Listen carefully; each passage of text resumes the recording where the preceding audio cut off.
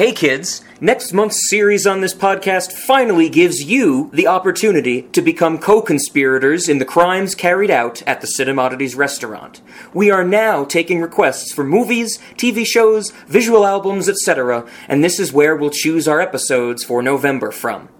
Reach out to us through email, cinemodities@gmail.com, or Twitter, @Cinemodities. We can't wait to hear from you out in listener land. And feel free to send in snack ideas with your requests.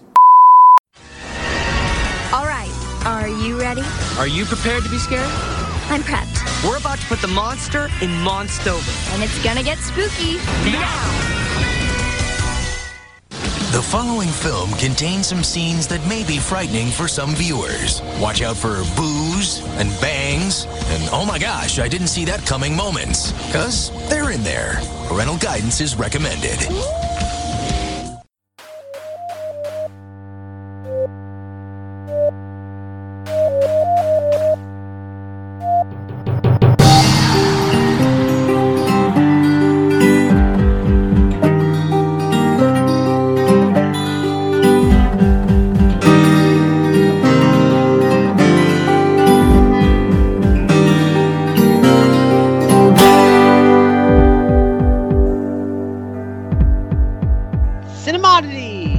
Late Night Movies with Rob and Zach. This is a podcast about cinematic oddities where we discuss any media that is too bizarre, abnormal, or off-kilter for contemporary audiences. Occasionally these projects gel, most times they crash hard into the realm of obscurity. Join us as we delve into the cult classic swamp. I'm Zach. And I'm Rob, the little person who lives inside Zach's mouth. This week we are continuing on with the third, true official episode of our Monstober series. Not counting the bastard child of Goosebumps. And, Zach and I, we sat down and we said, what should we do for this third spot in Monstober? Since Zach has his fourth spot going through so many iterations I don't get to touch, he kind of came to me and asked me for some thoughts on what we should do this week. And we both kind of agreed and said, man, we should really discuss something that doesn't have a lot of analysis behind it. We want to touch on something that no one else has really discussed ever and give our own fresh thoughts on it.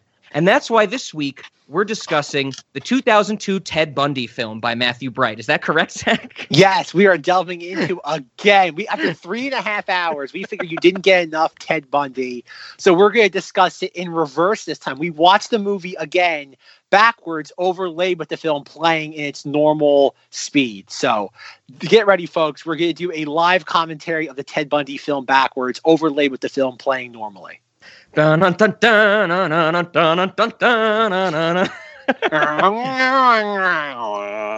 I imagine it sounds backwards. It sounds like a cat dying. Fantastic. So with that out of the way, of course, by the episode title that we think everybody reads before they click on these. I think that'd be cool if people are just listening to our podcast without, looking at the title first. But we are discussing not only the classic 1980 Kubrick film, The Shining, but also Room 237 to some extent. And I think this is really where I want to throw it over to Zach, because as the joke I made just a few minutes ago, we're doing something that nobody has ever talked about. What are we going to do this episode? How are we not just going to repeat everything that's ever been said about The Shining before? What were your thoughts on that, Zach? Why did this get a spot in Monstober? Well, much like how Rob was talking about last week, how Texas Chainsaw Massacre 2 was a spot that was in Monstober the longest. It wasn't. It was The Shining. The Shining's one of those movies that I've always loved talking about. And because most people just think of it as, here's Johnny. Yeah, that's it. That's the discourse for The Shining for most people. It begins that and Red Rum, I would say. I remember when I was a little kid, my parents would say Red Rum a bunch. That stuck with them for some reason. It took me years to actually see this movie and read the book by Stephen King to know where it was from.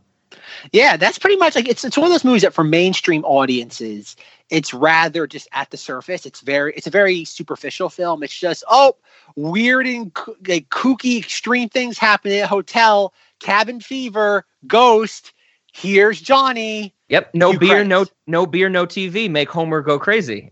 Oh, that's such a great episode. That's such a great episode. Remember, folks, we can't say the word. We have to call it the shinning because...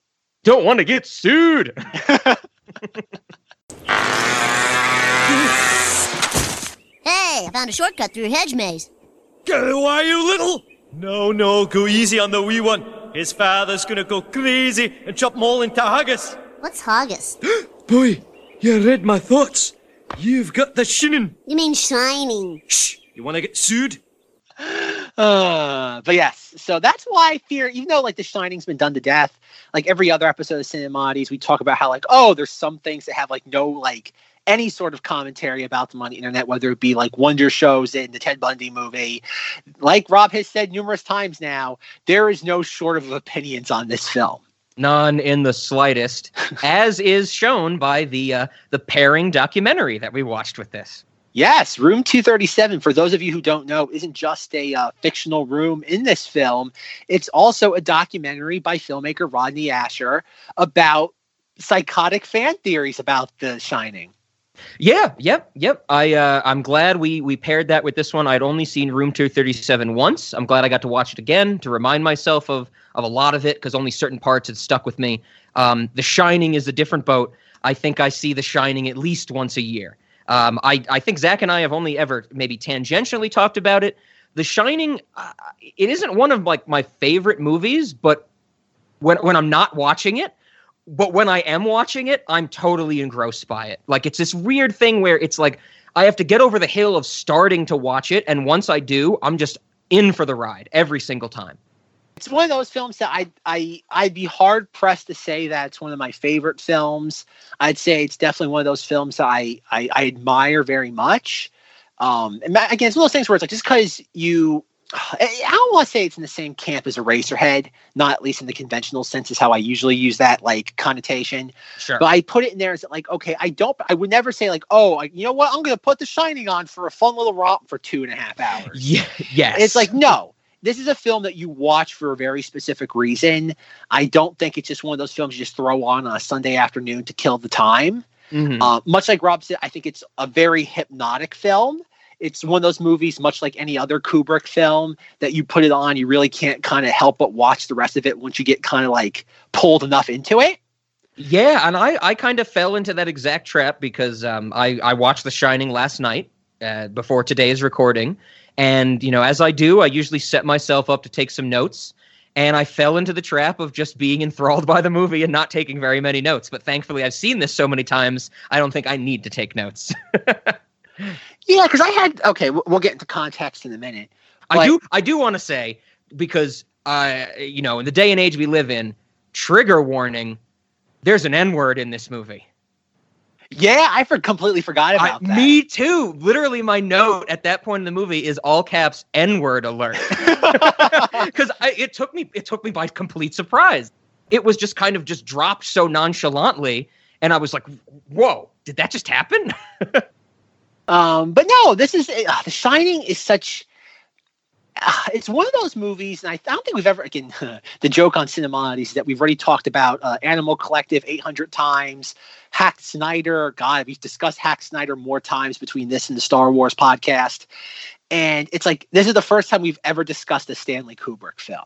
Yep, absolutely. And the thing about Stanley Kubrick is that to say his films are layered are an understatement.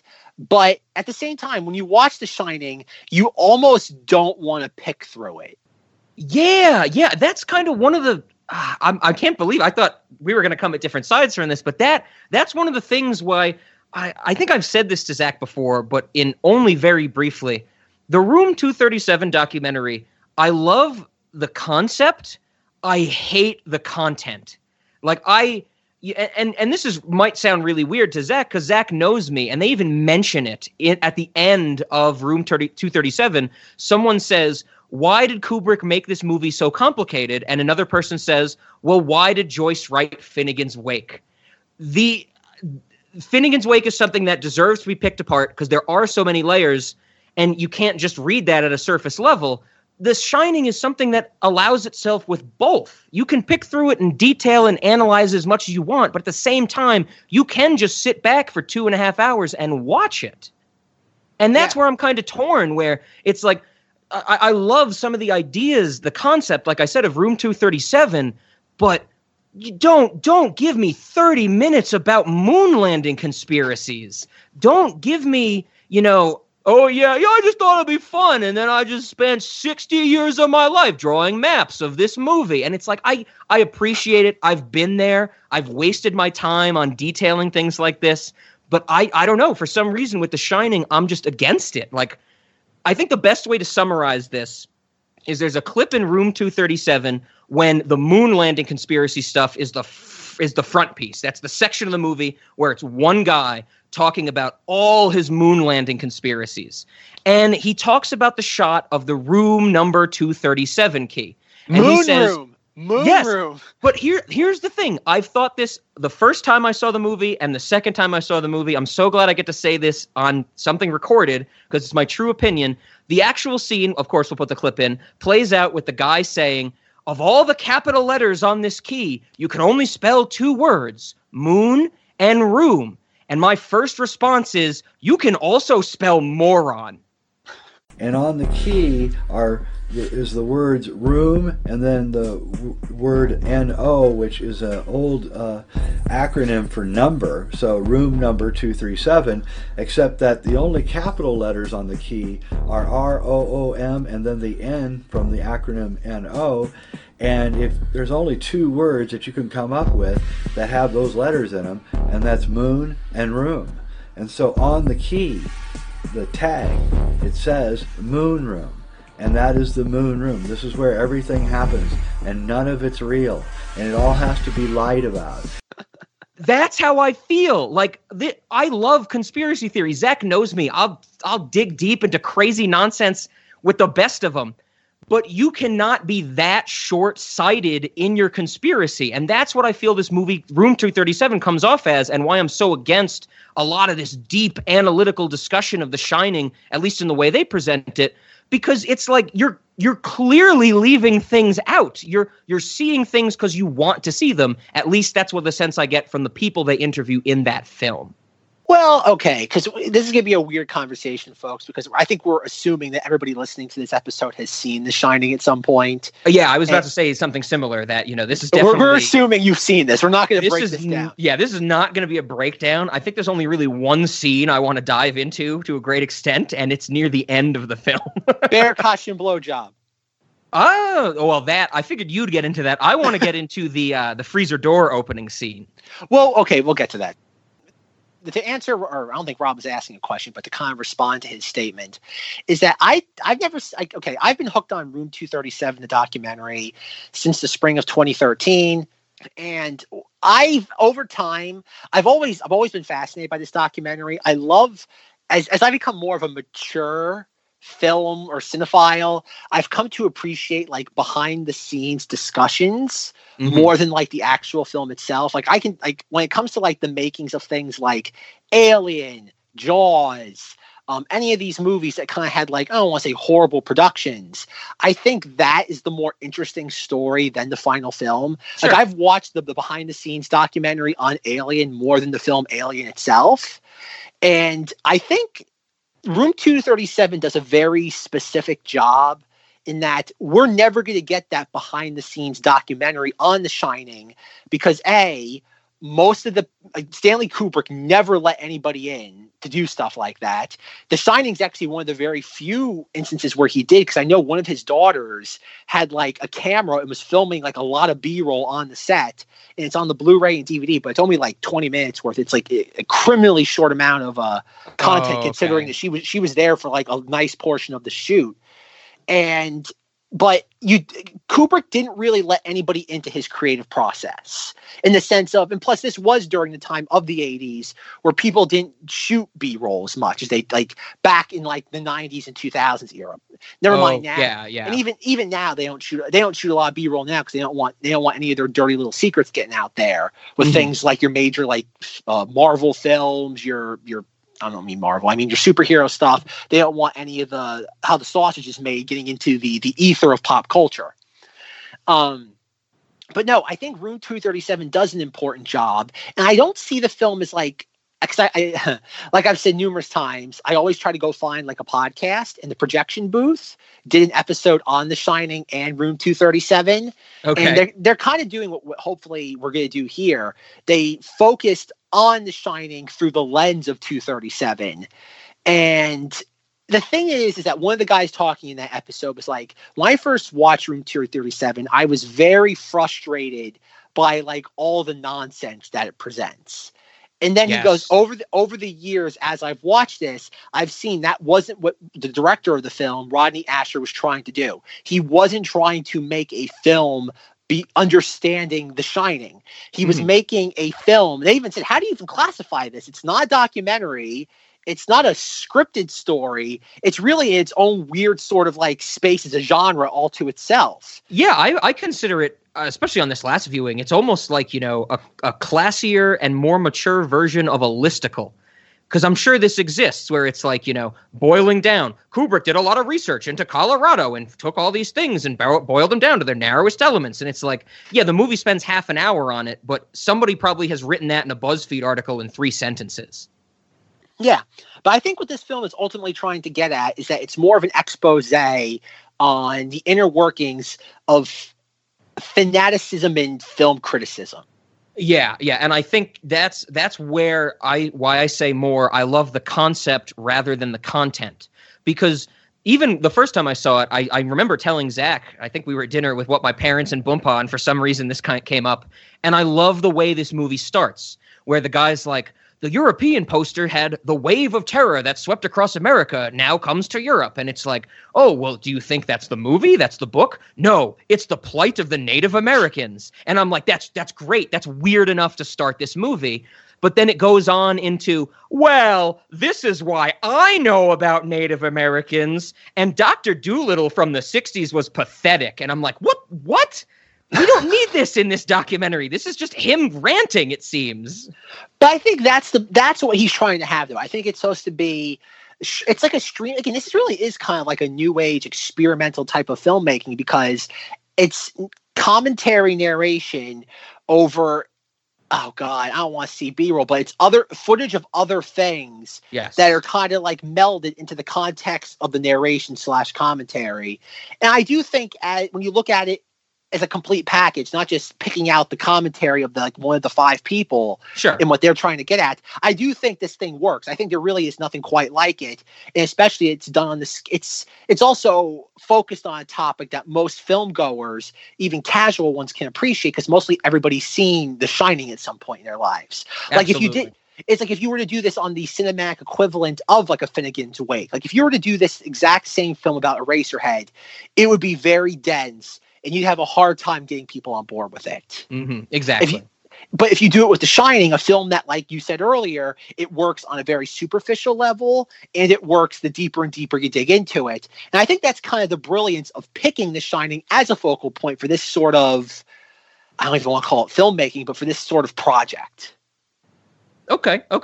And that's how like I said, we'll get back to The Shining, folks. It's not just going to be simply philosophical dissection of what kind of creative thing Room 237 is. Mm-hmm. But I think overall, the more and more I watch this, the more and more appreciate it on different levels. Because, and also too, think about how crazy some of these theories are that these people say.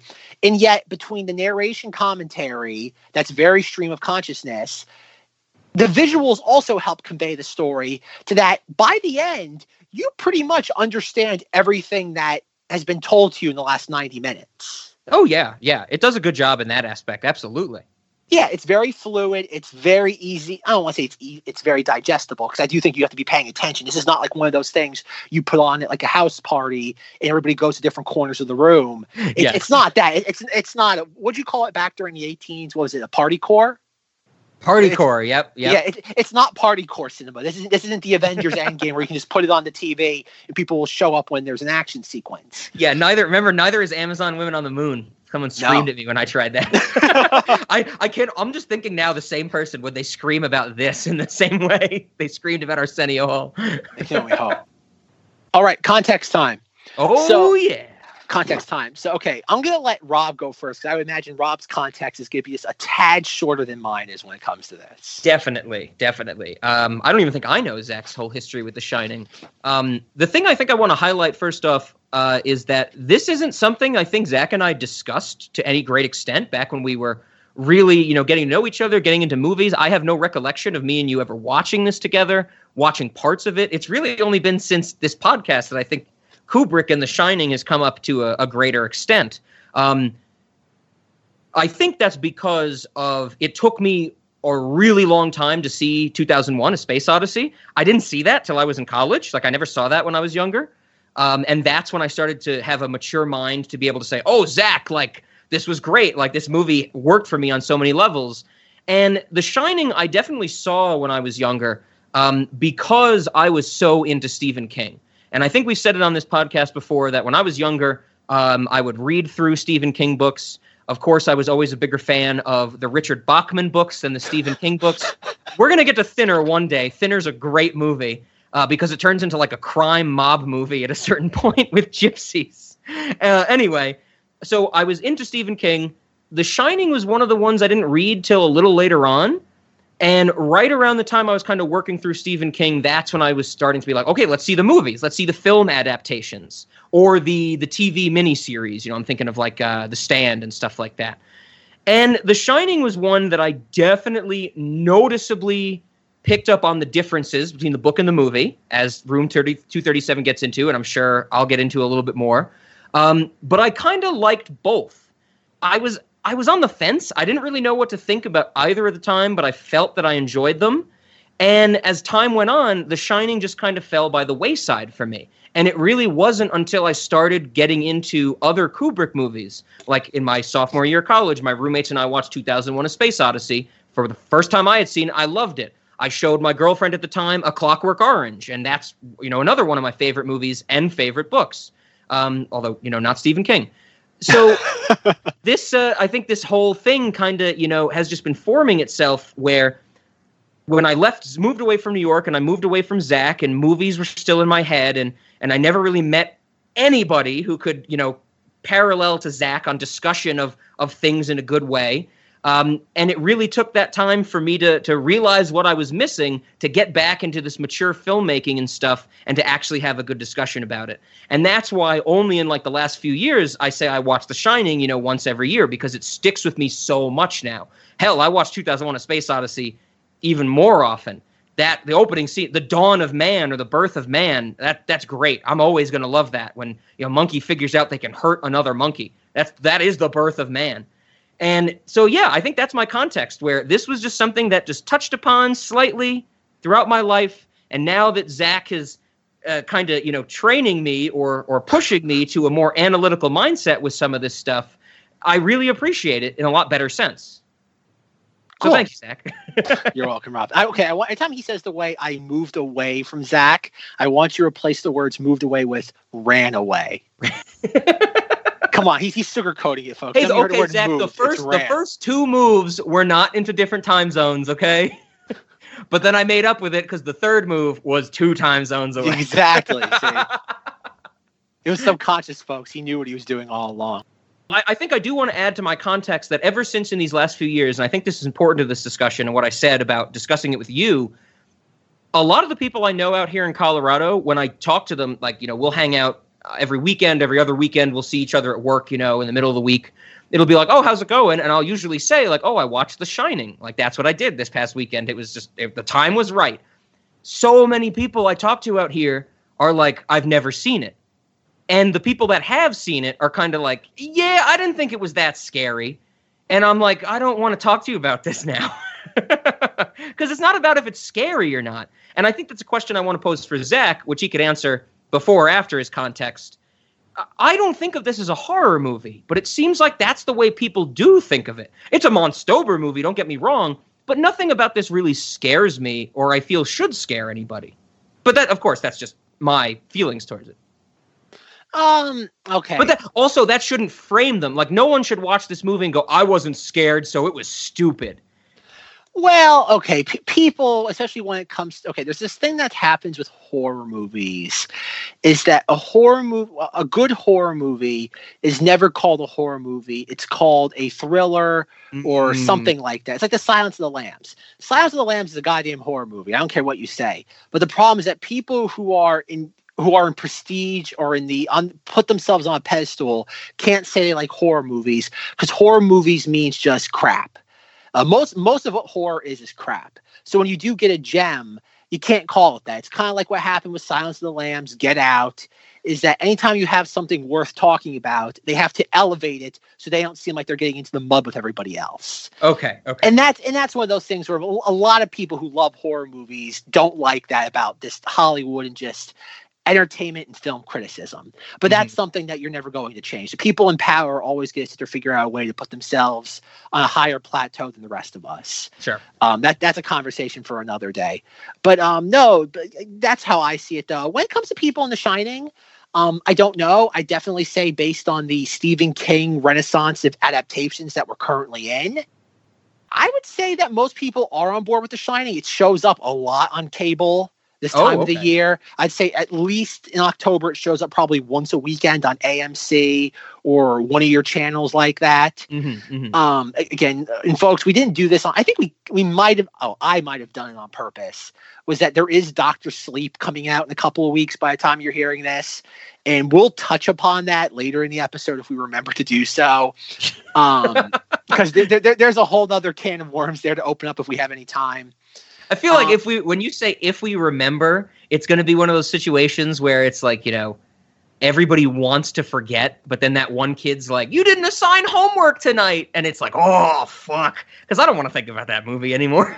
Well, oh, God, we have to get, okay. Once we talk about the movie more, we'll get into that. Because there's some things that need to be explained about how The Shining kind of exists that before you can delve into why Dr. Sleep I have issues with it, or why Rob has some issues with it too. But no, my context to The Shining, I've always, ever since, I think I talked about it last week with the AFI 100 Years, 100 Thrills with the Dennis Hopper Blue Velvet. When that aired in the summer of 2001, that really did introduce me to a ton of movies. And I'm pretty sure that's how I got introduced to The Shining. Again, like I said, it was 100 movies, so a lot got thrown at me all at once. But that's, I think, how I got introduced to The Shining, A Clockwork Orange. I'm not sure. 2001 might have been on there. I'm not certain. Yeah, 2001 definitely was on that list. And that's how I was introduced to it. So I always knew about Stanley Kubrick. I was always aware of him as a filmmaker. And I think the next instance where I really I think the first Kubrick movie, I always tried when I was in middle school to watch 2001. Plus, my father always raved about it because he was part of that generation where that was truly a mind-blowing thing. That was kind of like, I think any true student of film will understand the phrase 2001 was a life-altering experience. You're not a true cinephile unless you've had that experience with 2001. But no, it's like I always tried watching 2001, could never really get past the first 40, 45 minutes because it's science fiction with a capital SF. It's not Star Wars. It's not space fantasy. But no, so I tried watching that. And really the first Kubrick film I ever saw was A Clockwork Orange. And that was in the same kind of corridor as when I talked about Wonder Shows and where I was really I was latching onto any sort of media. And for the longest time, and even to this day, I haven't watched A Clockwork Orange probably in at least 10 years. I would say for the longest time that Clockwork Orange was my favorite film of all time that didn't have the word Star Wars in the title or Titanic. I've always had a partition. I have my favorite films that I'm not afraid to talk about and the ones that I really don't want to explain to people why I like them. And Titanic is on the list where I really don't want to explain to people why I like that film. But no, so I've always my reverence for A Clockwork Orange was always high. And then it wasn't until the fall of 2009, as if Rob can remember, when I got my projector for Halloween and I was looking for horror movie clips to play on the side of my house, that I went on to eBay, and for a couple of bucks, I got a bunch of horror movies, again, like your Silence of the Lambs, your Nightmare Before Christmas, even though that's not really a horror movie, Hannibal, and one of them was The Shining. I'd really never seen The Shining in any capacity.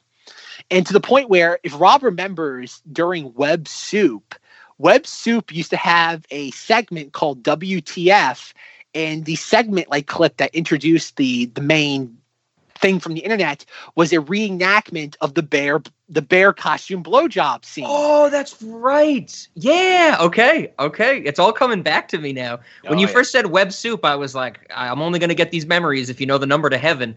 But you described it enough that I know what you mean. Yeah, I remember this. Yeah, that was their intro for the WTF segment, was like a recreation of the bear costume blowjob. And it's funny, for the longest, I got a few, because I think Web Soup started in 2009, but for a few months, I had no idea that was from The Shining. So I again, like everybody else, I always knew The Shining as "Here's Johnny," and then Shelley Duvall screaming. And so I watched it, and I think I fell asleep through it. And I didn't really have a high opinion of it. I didn't put that much thought to it. And it wasn't until college, and unlike Rob, I didn't really have a group of people to show movies to. I was always, like I've said before, like when it came to Star Wars, I was always the movie person. I never had a movie peer in college. In high school, Rob was the closest thing I had to that. But so in college, I really kind of I don't want to say I got into Kubrick, but he really kind of was my bread and butter. In a way, I never even realized it, more subconsciously than consciously, because when I was in my film studies program, I would go up to the cinema professor, and it was my first class with her where it was more of a class as opposed to a lecture hall. And it was a course called Significant Cinema Directors, and we had like a list of directors we could do. It was your John Ford, it was your Hitchcock. It was a couple other more you're really, you think of, oh God, there's a couple other ones that are on the tip of my tongue that I can't think of right now. Oh God, what was his name? Ford. Oh yeah, I already said John Ford. Oh God, oh my God, I can think of it. The guy who directed The First Thing. Okay, Carpenter. Oh, the First Thing. Oh God, it's like gonna from drive way back in the day. God, it's gonna drive me nuts. I have to look it up, folks. I'm sorry. You're not talking about John Carpenter. No. Rob hates it when I say I have to say that we're looking something up.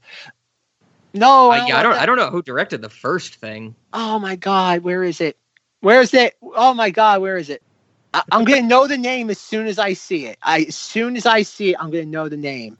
Christian Nibby? Howard Hawks. Hawks. Okay. Howard Hawks. There you go. Okay, folks, I'm sorry. I'm sorry. So it was during that we'd like pick from a handful of directors, and I went up to the cinema professor. This is before I knew her well, and I'm like, "Can I do Kubrick?" And I guess I had talked to her enough at that point. She's like, "I know you really like Kubrick though, but like I prefer you do something on the list." But I'm like, "Kubrick," and she actually yelled at me. She's like, "No." I'm like, "Okay then." I actually got shouted down by a teacher.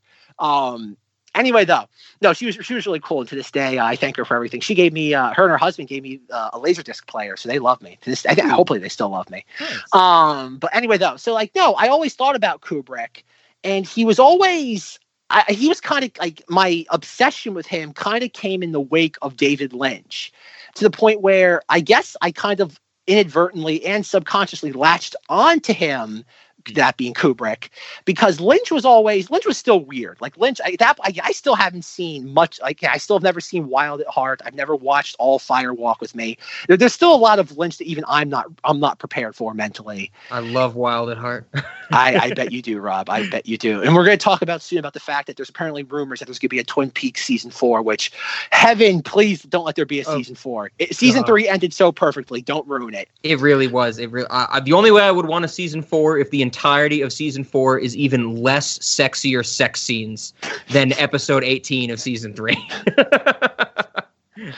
But no, so like to the point where, and then going forward in my college career, where there was it was an internship in kind name only, where I think I've told Rob the story where I was like a glorified TA for a semester for the male professor, and it was me and this other guy whose name was Yun Fan, and I absolutely hated him because he was the most obnoxious person on the face of this earth that thought he was smarter than everybody. And I had to interact with him so much. He never did any work. He'd encourage kids to cheat on exams. He was the worst. And yet they always held him in higher esteem than me, and I could never figure it out. But anyway, though, that's a topic for another day. And so toward like the final like month of the semester, the male cinema professor came up to us and he's like, guys, how would you like to do, like, for one class, like, I'll scrap whatever it is I'm supposed to be talking about, and you each can pick your own movie, and you can talk about it in front of the class as long as it's not like one of the genres we've already covered in the semester so far. That's teacher speak for, I'm going to be hungover that day, so can my TA do the work? Whatever it was, I was thrilled, because I was really hoping, like, when this thing first started, I was really hoping for that. And I originally wanted to do Drive, Nicholas Winding Refn's Drive, but we already done like Noir, so I was told no, I couldn't do that. But I figured the next best thing was horror, because like both the cinema professors always hated horror films. They always considered it like a subpar genre for the aforementioned reasons. And so I figured, okay, and at that point too, I was kind of getting like snobby. So like, okay, I'm not going to do like Jason Goes to Hell. Like now, if I was there, I'd be doing Jason Goes to Hell and explaining why that is a masterpiece. Sure. So I had to do something a little bit more highbrow. So I figured, oh, The Shining would be perfect. And right around this time, I discovered Room 237. I think it just showed up on video on demand within like a couple of weeks of this all happening. And when I watched that, I never knew how just zany and bonkers The Shining was on a subliminal level. Mm-hmm. So I did my presentation, and I actually recorded it, or I did like a PowerPoint, and it's on YouTube still. People can go find it. Unlike the Tumblr articles, Rob wasn't forced to go read this one, or I'm sorry, watch this one. But no, I was really proud of it. It was really fun doing like a 15-minute long presentation about The Shining, about all the weird like eccentricities in it. And the thing that pissed me off was that Yun Fan. He sat there like he never prepared for anything. And so he did the Audrey Hepburn, or is it Audrey or Catherine? Sabrina. This was with Humphrey Bogart. Okay. He did that. And how the cinema professor's class would work was he would talk about the movie, because it was always a 3-hour long lecture once a week. Mm-hmm. It was the first like 15, 20 minutes of the class were the lecture. And then there's like a 10-minute bathroom break. Then the rest of the period was the movie. Oh, right. And then like the week before, I'm like, oh, like, is there a chance that like one of us can show our movie? And he's like, well, you can't do yours because yours is like 2.5 hours long. And I'm like, fine. If I knew like I had an option of picking something I could actually show the entire movie for, I would have picked something different and something a lot weirder. I would have done Eraserhead if I could have gotten away with it. Remember, folks, that's always the holy grail. That would have been the perfect late night movie. It's like 7 o'clock on a Wednesday, and you have like a captive audience of like 100+ people, and you like that is the ultimate goal of a Cinemodity late night movie right there. I trust you'll do the right thing, Henry, and show Eraserhead. Oh, folks, that would have been a dream come true. That would have been an absolute dream come true. Holding like a lecture hall of 100+ people hostage while Eraserhead plays. Oh, that'd be great. Oh God, oh my God. I am going to fantasize about that tonight. That's Zach's version of a late night movie. He doesn't want one person in his clutches. He wants a lecture hall in his clutches. There were actually, now that you mention it, okay. Tangential rant that actually is applicable to this, because it is noted that in the history for The Shining that Stanley Kubrick loved Eraserhead, that he would screen this film for the cast and crew on the set to say, this is the sort of ambiance I want for this movie. Nice. So we are allowed to talk about Eraserhead in the context of this movie. So it's allowed. This isn't just like a tangent about like nothing. But going back to cinema classes, I remember the female professor, she taught like intro, like independent cinema, and a couple other like the higher ranked ones, or whatever it was, for upperclassmen. And in the independent class, that was a class designed for freshmen. And one of the clips she showed was from Eraserhead. And I asked her, and I said, why don't you show the whole thing? And she's like, I'll disturb the students. They will be disturbed. And I'm like, and I'm pretty sure my exact response to that was, it's like, no, that is the point. You have people in your clutches. You have to make them watch Eraserhead. Like the entire semester should be watching Eraserhead every week. Yes. That's the only proper way to teach film, folks. Just keep watching Eraserhead. It's kind of like Orson Welles with like Stagecoach. Just watch Eraserhead over and over again. You'll learn something new every single time. Indeed. But no, so Yun Fan got, whoever it was, I found out like that afternoon that like, oh, Yun Fan gets to show all of Sabrina to the class. And I'm like, nobody cares about Sabrina. And I was mad. Like, I was livid. Like, I walked out for like an hour and I'm like, I'm not going to sit there and watch this movie. Sabrina's not a very interesting movie. It's kind of bland. I get why, like, when you're teaching film, why it's kind of important, but it doesn't serve any purpose. It feels like a waste of time. Like, compared to like what you could there's more to be learned from The Shining than there is from Sabrina. I'm like, sorry. Yeah, I don't think I've ever seen Sabrina, but of course I know of it, and I would agree with you that The Shining has more of an impact, in at least to our lives, than at this day and age than Sabrina does. But I also want to say Yun Fan. That's his name, right? Yun Fan? Yes. Fuck you. Fuck you, Yun Fan. I don't even know you, but fuck you. Zach's story made me hate you too. You know what the best part was? Because every like Monday, him and I were forced to go to the library and offer extra help for a film class. Yeah. And once my roommate of many years, Justin, showed up just to see, because I used to complain about this guy all the time. So he wanted to meet him. And while he was sitting there talking to him, he texted me while I'm talking to Yun Fan and said, "What a tard." Nobody likes you, Yun Fan. Nobody likes you. No. Stop listening to this podcast. Last thing I heard about Yun Fan was that, because he was obviously Chinese, was that he like left the country, and whoever it was, he like left the country and something happened, and he started like mouthing off about like government officials, and he couldn't get back into the U.S. That's a thing that happened apparently. I heard that's the last I ever heard about him. I've never heard anything about him ever since then. Yun Fan, karma's a bitch. Yeah, he was obnoxious and I hated him. So I've always been fascinated with The Shining. And even like when I gave this presentation, like my centerpiece was, a lot of it was like pulled from Room 237. And I went through a bunch of things like the TV, like just being able to play without an electrical cord, the ball, the luggage outside the VW Beetle. Sure. All that sort of stuff. And the best part was, I think a lot of people liked it, because like throughout the entire presentation, I played the soundtrack to The Shining. So it really put, especially like, Rob remembers the lecture halls in Albany, like they were big. And so you had the whole music playing while I was talking. I think I did a really good job.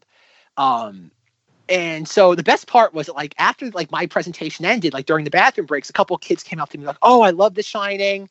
And the best thing was, in Rob being the educator here, not me, so one kid came up to me after my presentation, said, "Yo, have you seen that documentary Room 237?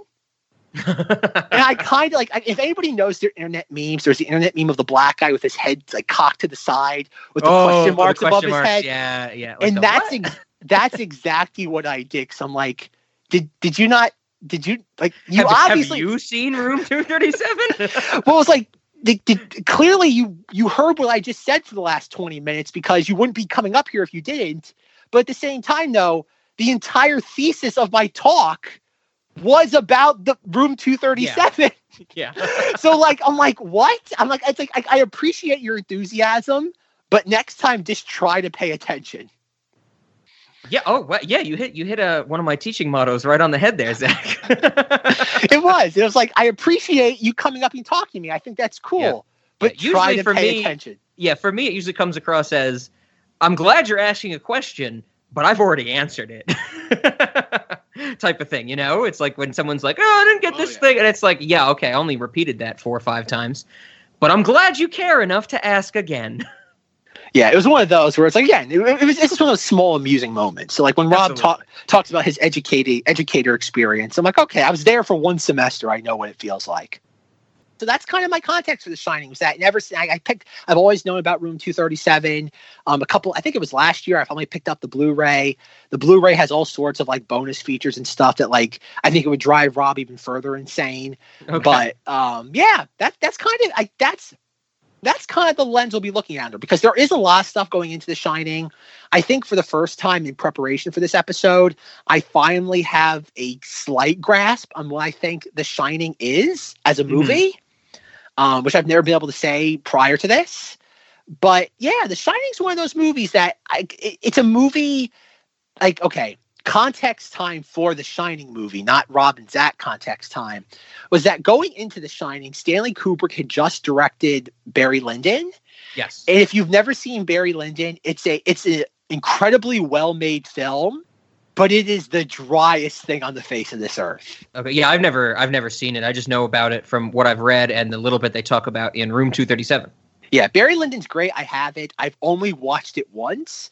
Okay. It's one of those movies I probably should watch again because it is. It's oh god, it's perfect. It's made. It's immaculately crafted, but it's just so dry. Mm-hmm. And the thing was, like, that movie didn't make a lot of money at the box office, and Kubrick felt much like this was kind of a very specific time also in Kubrick's like history where it was taking him a while to get movies made. And it wasn't because he couldn't do it. It's just because like he was so prone to like everything had to be perfect. Yep. Every detail had to be just exactly how he imagined it. And if it wasn't, everything just came to a grinding halt. Mm-hmm. And so that's why, like, okay, you look at like, oh God, 2001 comes out, 1968, 1971's A Clockwork Orange, 1976 is Barry Lyndon, and then it's like 1980 is The Shining, 87 is Full Metal Jacket, and then we don't get Eyes Wide Shut until 99. Mm-hmm, mm-hmm. And that's what it was that Kubrick felt that he was kind of being outdone by other filmmakers at the time and really wanted to show like, okay, I am better than all of you. I want to blow. And that's what a lot of the people who knew him at the time, that was his motto going into The Shining was, I want to beat everybody at their own game. Because by the time he was making The Shining, you did have things like your Carries. You had your Halloweens. And this is before like your Nightmare on Elm Streets and Friday the 13th. And even though I don't think Kubrick would have been too concerned with the slasher genre, but you did have more of your horror was going through a revival at this time. Yeah. And he wanted to make a film that would kind of just blow everybody out of the water. And that's what he set about doing. And I think and this is one of the things I was thinking about going into this was because I think, context a little bit more was that Stephen King hates this movie. Oh, yeah. Like, it's no secret that King goes out of his way to just complain and bitch about this movie every single chance he gets. Like, Stephen King, you have all the money in the world, all the acclaim any human being can ever wish to have, and yet if you mention Stanley Kubrick to Stephen King, he will just go off on a rant.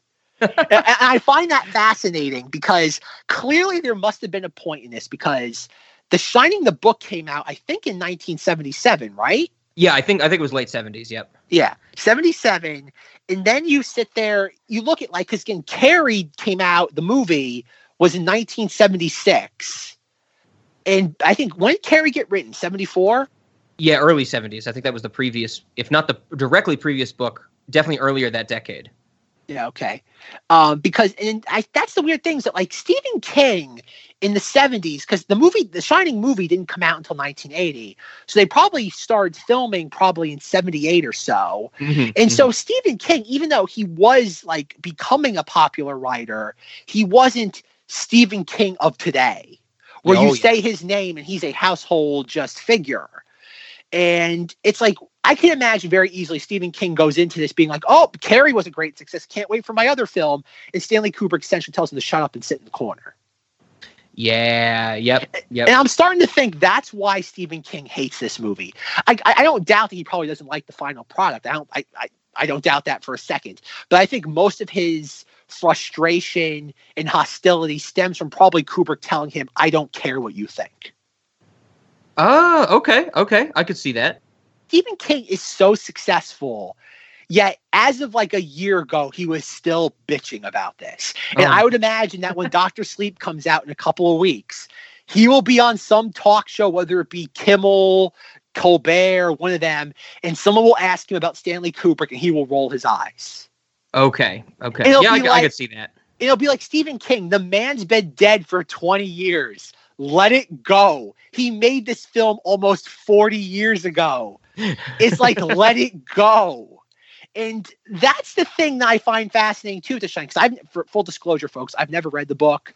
I do want to read it one day. I know there are I know there's a lot of differences between the book and the novel, but it seems like everything Kubrick did, because I've never been able to figure out why Kubrick picked this as his next project following Barry Lyndon. Yeah, that's a good point. Yeah. Because Kubrick very rarely started with an original idea. He always liked to adapt other people's things, even if he basically took them and just fundamentally altered them. Mm-hmm. Like, again, Dr. Strangelove was based on a book. Past Glory was based on a book. Clockwork Orange was clearly based on a book. Yep. And it's like, but why something? I would imagine Kubrick's thinking was, okay, Stephen King is an up and coming talent.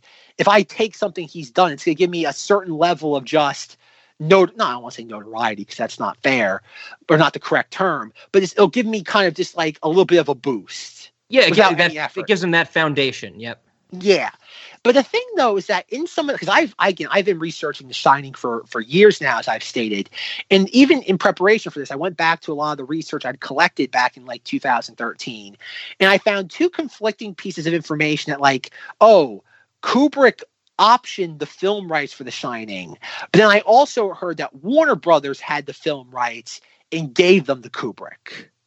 And I don't mean gave in the sense that like money. I mean like, Warner Brothers was the ones who optioned it and gave the project to Kubrick to direct. Oh, okay. Because there's this thing that even like back in the day when I was in college, that when I would study again the filmmakers and just in new American cinema and all these different like cinema movements that were happening in like the 60s, 70s, I remember because again you had like your French New Wave cinema, you had your new American cinema of like the late 60s, early 70s, where like Easy Rider completely just like Hollywood was broken at that time, but Easy Rider was kind of like the rebirth of the Phoenix. And that's when the directors got more power. The studio system was dissolving, and that's when all the corporations were coming in, buying all of them. And in the meantime, when that was happening, was that all these corporations, whether it be golf, and you had like the soda companies, they didn't know what people wanted. They were buying these movie studios for wholesale prices, and they didn't know what people wanted. And so they would go to these young filmmakers like your Scorseses, your Coppolas, your De Palmas, and say, do whatever you want. You know what you just came out of film school. You know what the kids like these days. Here's some money. Go figure it out for yourself. And that's where you got things like The Exorcist, The Godfather, Jaws. It was just the whole idea. Jaws was more the studio system was coming back at that time, but you did have the idea of like, okay, we're going to entrust a director who has a vision along with the producers, and they're going to hopefully make us a lot of money.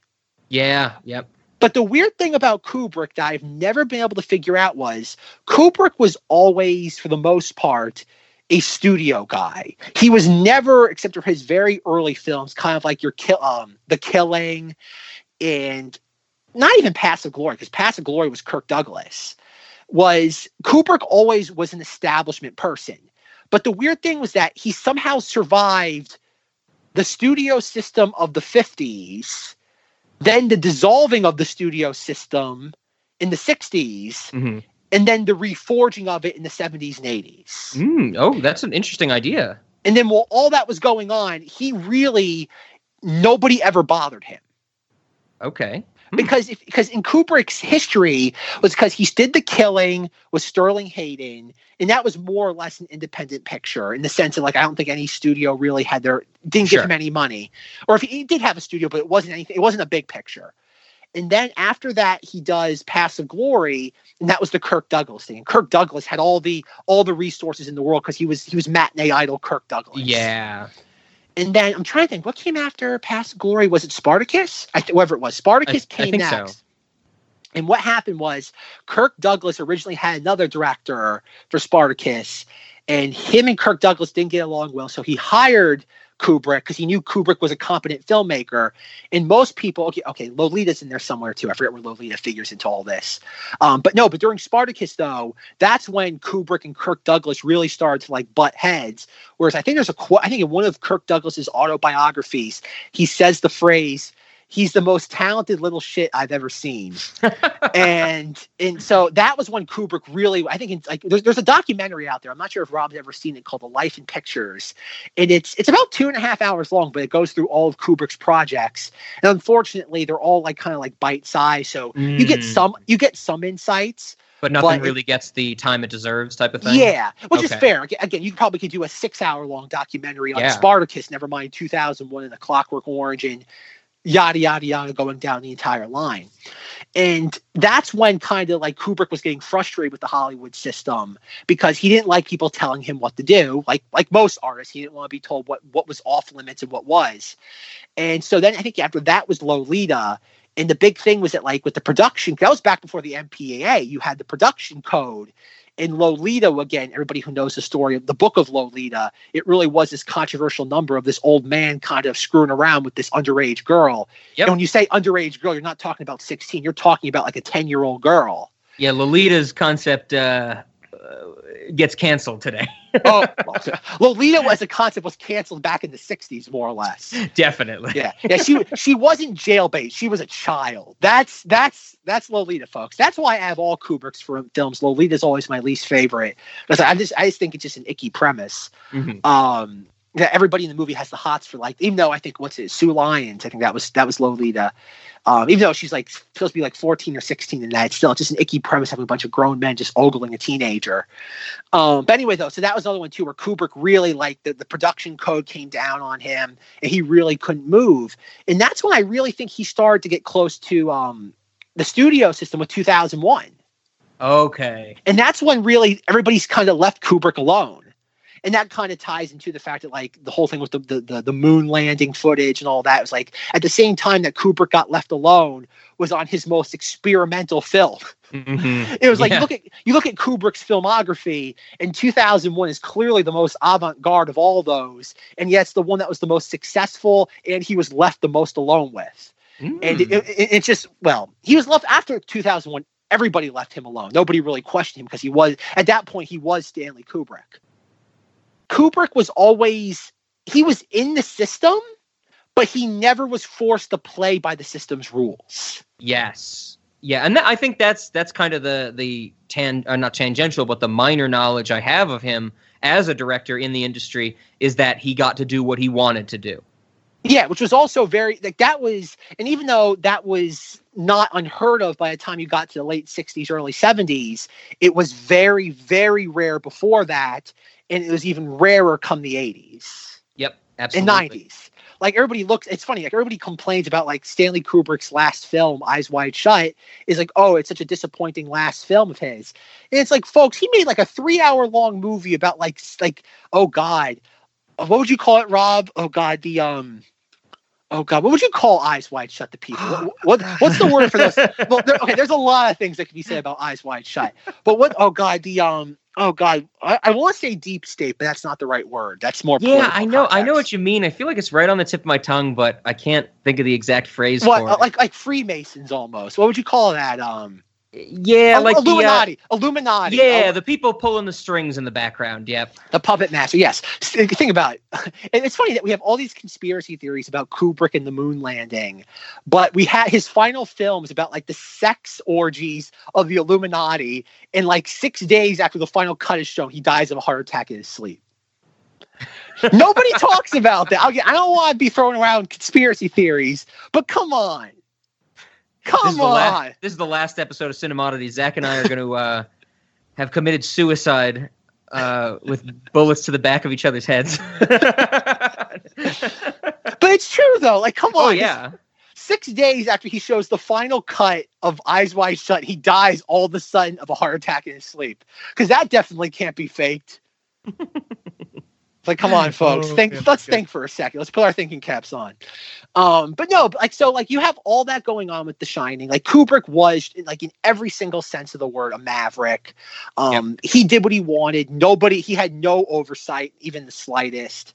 And so when you look at The Shining and you look at all the weird kind of just, like, insane stuff that happens in that movie, you can't help but think there has to be some sort of deeper meaning to all this, because there's so many. And yes, the Room 237 people are eccentric. I think that's the nicest way of putting it. Mm-hmm. But I do think they highlight a lot of things that happen in that movie on a cinematic filmmaking level that would happen by accident if any other filmmaker were making that film, yes, but not if it's Stanley Kubrick. And that's where I agree with what they're saying, at least in the concept of it. Because, you know, that's what we know about Stanley Kubrick. He is a perfectionist, was a perfectionist. Nothing was ever done by accident. And it gives that grounding to why it's interesting and worthwhile to talk about this film in such an abstract way. Yeah, because there's certain scenes in this, like I think I mentioned it, like the ball, the TV set, but the one that's always been one of the more fascinating ones for me in recent years is it's rather early in the film that Jack is sitting at the typewriter and Shelley Duvall comes up to him and the chair disappears for one shot. Yep, that, and ever since I saw Room 237, I can never miss it now.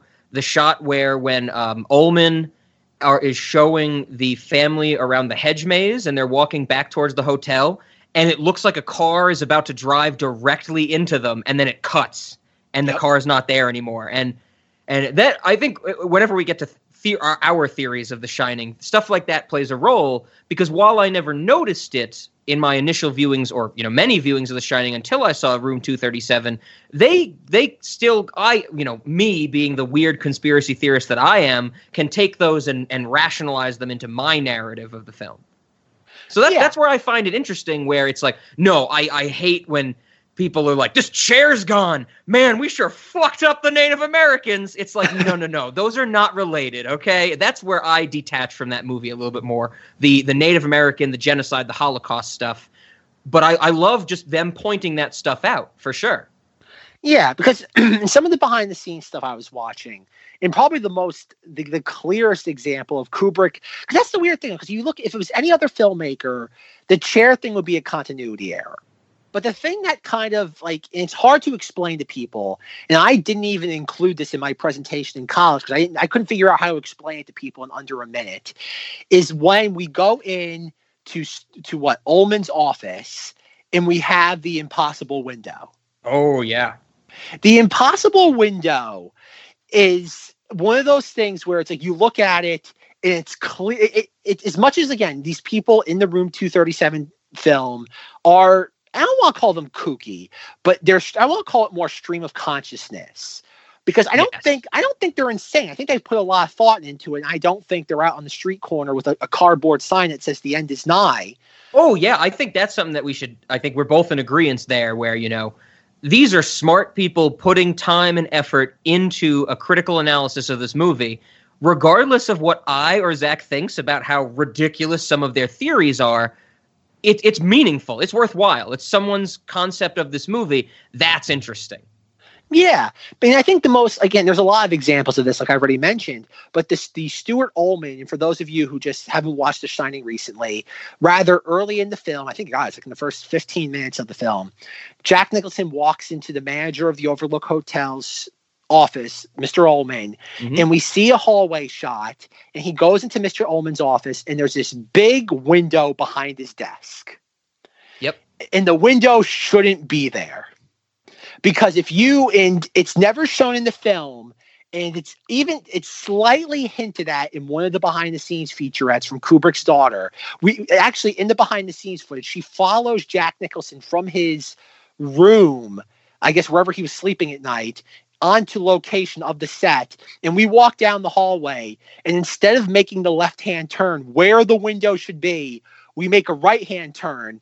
But you see for a brief, maybe 30 frames, you can see that it's more hallway. Yep. It's confirmed there's no window behind that set. And so, okay, clearly Kubrick, when he designed this, wanted there to be an impossible window. Yeah. He wanted that for some reason. Kubrick never did. That's another thing too. Kubrick was, I don't want to say he was a recluse, but he definitely appreciated his privacy. And ever since A Clockwork Orange, he very rarely ever gave interviews to press. Oh, interesting. Okay. So that's the sad thing, is that we will never have a concrete answer to this. Yeah. I mean, part of me is like, oh, that's a bummer, because I love having some resolution to things. But at the same time, that there's, like I say it with a lot of stuff I'm into, sometimes letting your imagination run is better than having the exact answer. And this is one of those cases with The Shining and with Kubrick where I'm on the fence. I don't know what would be better, because sure, I would love to have a definitive answer, but if we don't have the definitive answer and we just have speculation and conspiracy, this is the one thing where I'm kind of like, okay, everybody, you got to realize you're grasping at straws at a certain point. And I think that's where my kind of belief or my willingness to think about these conspiracies break down, because even with Finnegan's Wake by James Joyce, I will work that book to death, and I still do. But there's some things I read about it and hear people say, and I'm like, no, like you're grasping at straws even for this. That's kind of crazy. And that's where that balance lies. And yes, there's so much going on in The Shining that we're never going to get an answer to, but there's just as much and more going on in these people's brains since this movie has come out. And that's, like I've been saying, I think some of my issue, we can't take what they're saying as any way truth or objective. It's all subjective based on their experiences and opinions. Yes, but how I'm looking at the Room 237 people is that I'm taking them more as like okay, look at the movie The Shining as like a text, and they are just highlighting specific passages. I'm not really agreeing with their analysis of it, but I'm agreeing with what they've pointed out. Yes, I think that I'm right there with you. Absolutely. Yep. Because there's one point too, I know like very early in the documentary, I keep saying documentary, whatever it is, in the film, and I'm sorry, because you can't say film because I can mean either one. In the room, in the room, in the moon room. There's a point where I think it's the one woman who's part of all this. She says, "Oh, the Minotaur poster." And I always kind of figured, oh, the Minotaur in the labyrinth. I've always kind of thought that's kind of like a kooky notion. But she has a point. Earlier in the film, Ullman says, we don't do any skiing here. Mm-hmm. Then why would there be a skiing poster in the game room if there's never any winter skiing here? Okay, sure. It's like, don't get me wrong. It's the notion, not that like she's right and like, okay, Stanley Kubrick wanted like Minotaur imagery in this. I'm not saying she's right in that sense though. Yeah. But I do think a lot of what Kubrick did in this was that, because again, I've read somewhere that he had like a 200 IQ. And he apparently was a master tactician. But the joke was that anytime he had a new movie production, he would hustle people with his chess skills. Okay. And I'm thinking that Kubrick might have been so bored by filmmaking. I think about it. Kubrick, most people would agree, his best film is 2001. Mm-hmm. Not just in the sense of within his canon, but I think it's widely agreed upon just film scholars across the globe that 2001 is the pinnacle of science fiction. Absolutely, yeah. You hear that all the time when you see those lists and look up those articles. Absolutely. Yeah, you'll be hard pressed to ever make a science fiction film half as good as 2001. Yeah, as I've said before on this podcast, of the people who think they can objectively rank media, that's up there. 2001's up there. Ulysses by James Joyce is up there. People might not agree with them, but the group of people that feel they can objectively rank the best, those always come up, and that's just a fact. Yeah, there's certain undeniable truths of existence, and I do think that. And I think there's even an argument to be made too that even beyond science fiction, 2001's probably one of the very few films you can get to perfection in celluloid form. We'll save that for the space movie series that's coming up maybe sometime in the future. Pardon the pun. But no, so like it's the idea that like if you're Stanley Kubrick, and let's just assume for the sake of argument, you have a 200 IQ, you've essentially made your opus at this point, and you're making I don't want to say schlocky, but compared to 2001, compared to Barry Lyndon, you are making schlock. Yep. What do you do when you're making schlock? You got to keep yourself entertained. So what you do is you throw in a bunch of just impossible imagery to sit there. I don't want to say confuse the audience, but kind of the old adage: you might not have noticed it, but your brain did. Yeah, absolutely. And they even say one of the people interviewed said that there's research and there's evidence that Kubrick was into subliminal. Yep, the subliminal messaging. How did advertisers use those tricks? And he tried to use the same tricks in the movie, is what they say. Yeah, and that's what I'm thinking, is that Kubrick might have been, I don't want to say bored, but he wanted to kind of like exercise his intellect, and he threw a bunch of things in here just to see, like, okay, how can I disorient the audience without them even knowing? I think there's a lot of that here, whether it be, again, the TV with no electrical cord, the luggage, the Playgirl magazine. There's so much in this movie, like we talked about them walking across the road and the cars there. There's also all the establishing shots of the Overlook where there's no maze. There's no hedge maze in any of the establishing shots. Yep, absolutely. And I find that sort of stuff being like, okay, like we've established, nothing Kubrick did was by accident. He never made mistakes.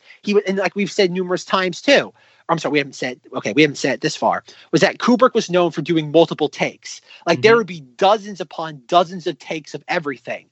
So if there's a hundreds in some cases, right? That's the rumors that there were hundreds. Sure. That's always been the extreme, that like there's certain takes of certain scenes. I think in Eyes Wide Shut, the scene between Tom Cruise and like Sidney Pollack is the most shot sequence in any film in like history. Okay. Because he shot it, he did like 200 takes with the original with Harvey Keitel. And then when he reshot the entire movie with Sidney Pollack, he had to do another 200 takes. So I think that scene, I forget where it is. I read that though, but apparently there's like 400 takes of that one sequence. Love it. That's what I would do if I was a director. I would just be like, pushing people to the limit type of thing.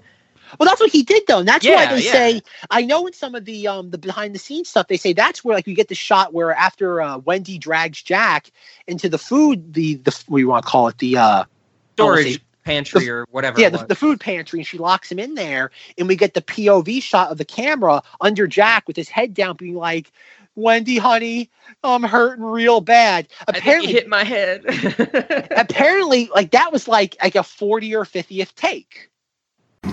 Let me out of here and I'll forget the whole goddamn thing. It'll be just like nothing ever happened.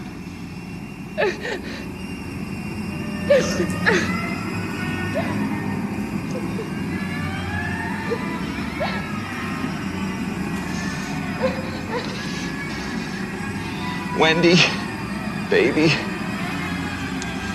I think you hurt my head real bad. I'm dizzy.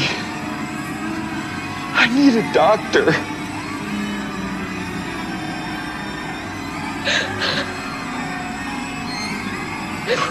Honey, don't leave me in here.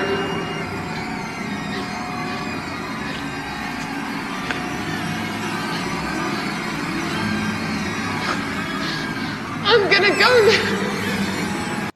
Oh, yeah. I think they mentioned briefly in 237 where it's like he do so many takes, use all these weird camera angles and see which one fit, type of thing. Okay, oh, yeah. Yep. Even when we see Jack, like the second time we see him walking down the corridors, he's about to go into the gold room.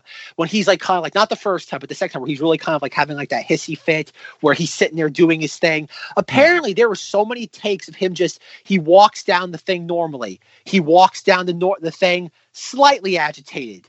A little agitated. Then they did the exact same thing. He walks down hugging the right side of it. Normal. Okay. Slightly agitated. Slightly more agitated. To the point where there was like 40 or 50 takes of him just walking down a hallway. Just each time slightly more agitated. And then different just ways of him on one side of the corridor. In the middle. Slightly to the left. Slightly to the right. All the way to the right.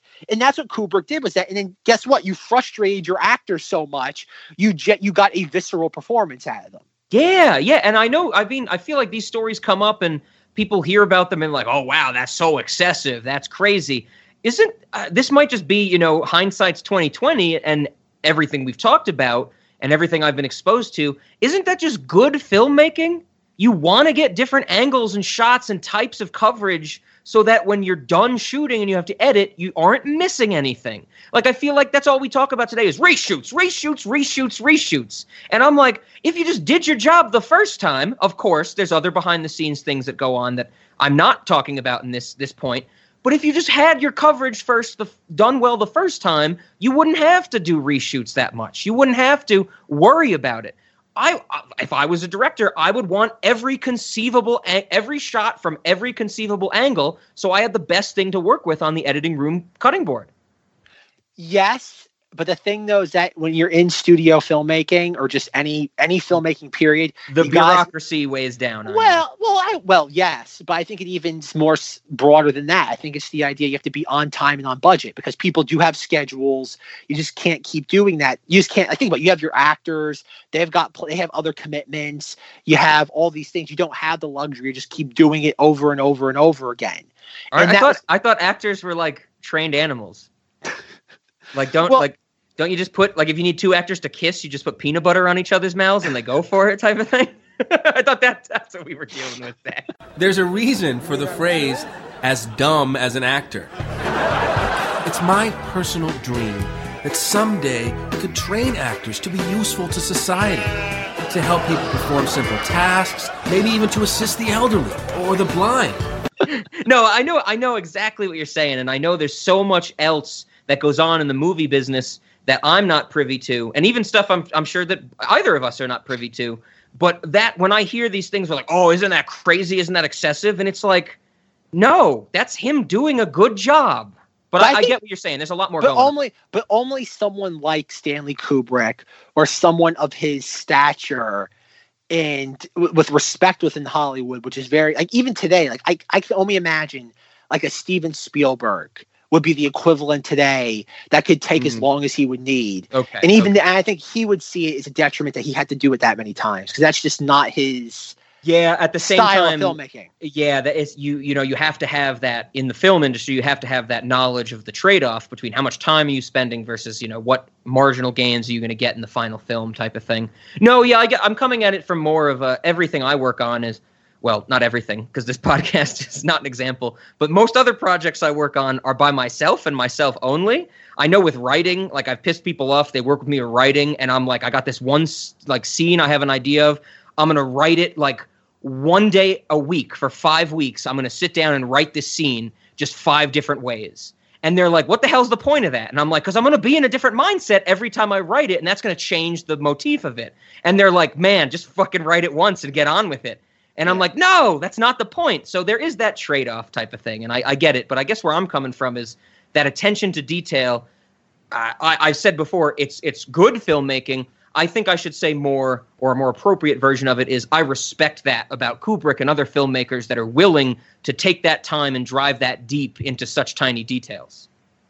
Oh, yeah. And I think that's what it was, too, because he wants to get that visceral performance that you can't get. Like, again, I forget on one of the documentaries, there's something like, how do you tell someone to be crazy? Okay, take one. It's like, okay, how do you do that in one take, be crazy? And that's why, like, when you do get the axe going through the door and here's Johnny, that's like the 30th take. Yeah. Going to some of the more, again, the Room 237 film elements of this. Because I know at one point in the movie they talk about showing the film backwards and forwards at the same time. Yes, which I thought was the most interesting part of this, because that was something, everything else I feel, all the conspiracy theories you can go online, you can read about. This was something from Room 237, the playing it forward and backwards over each other with the overlays. I had never heard of that being done before, and I was actually like, whoa, this is a neat idea. It's a really neat idea, and they have some great supporting evidence they show in the film, but I got 2 problems with it. One, the very beginning of that segment where they show them doing that, they have the FBI warning on the DVD included when they start both films. Or I'm sorry, one of the films. Oh, which is not the part of the actual. Yeah. No. And they're beginning the reverse of the film while this is happening. There's a shot of like, oh God, Jack with the picture frame. Yep, and you see the FBI warning. I'm like, okay, you've screwed up your time already.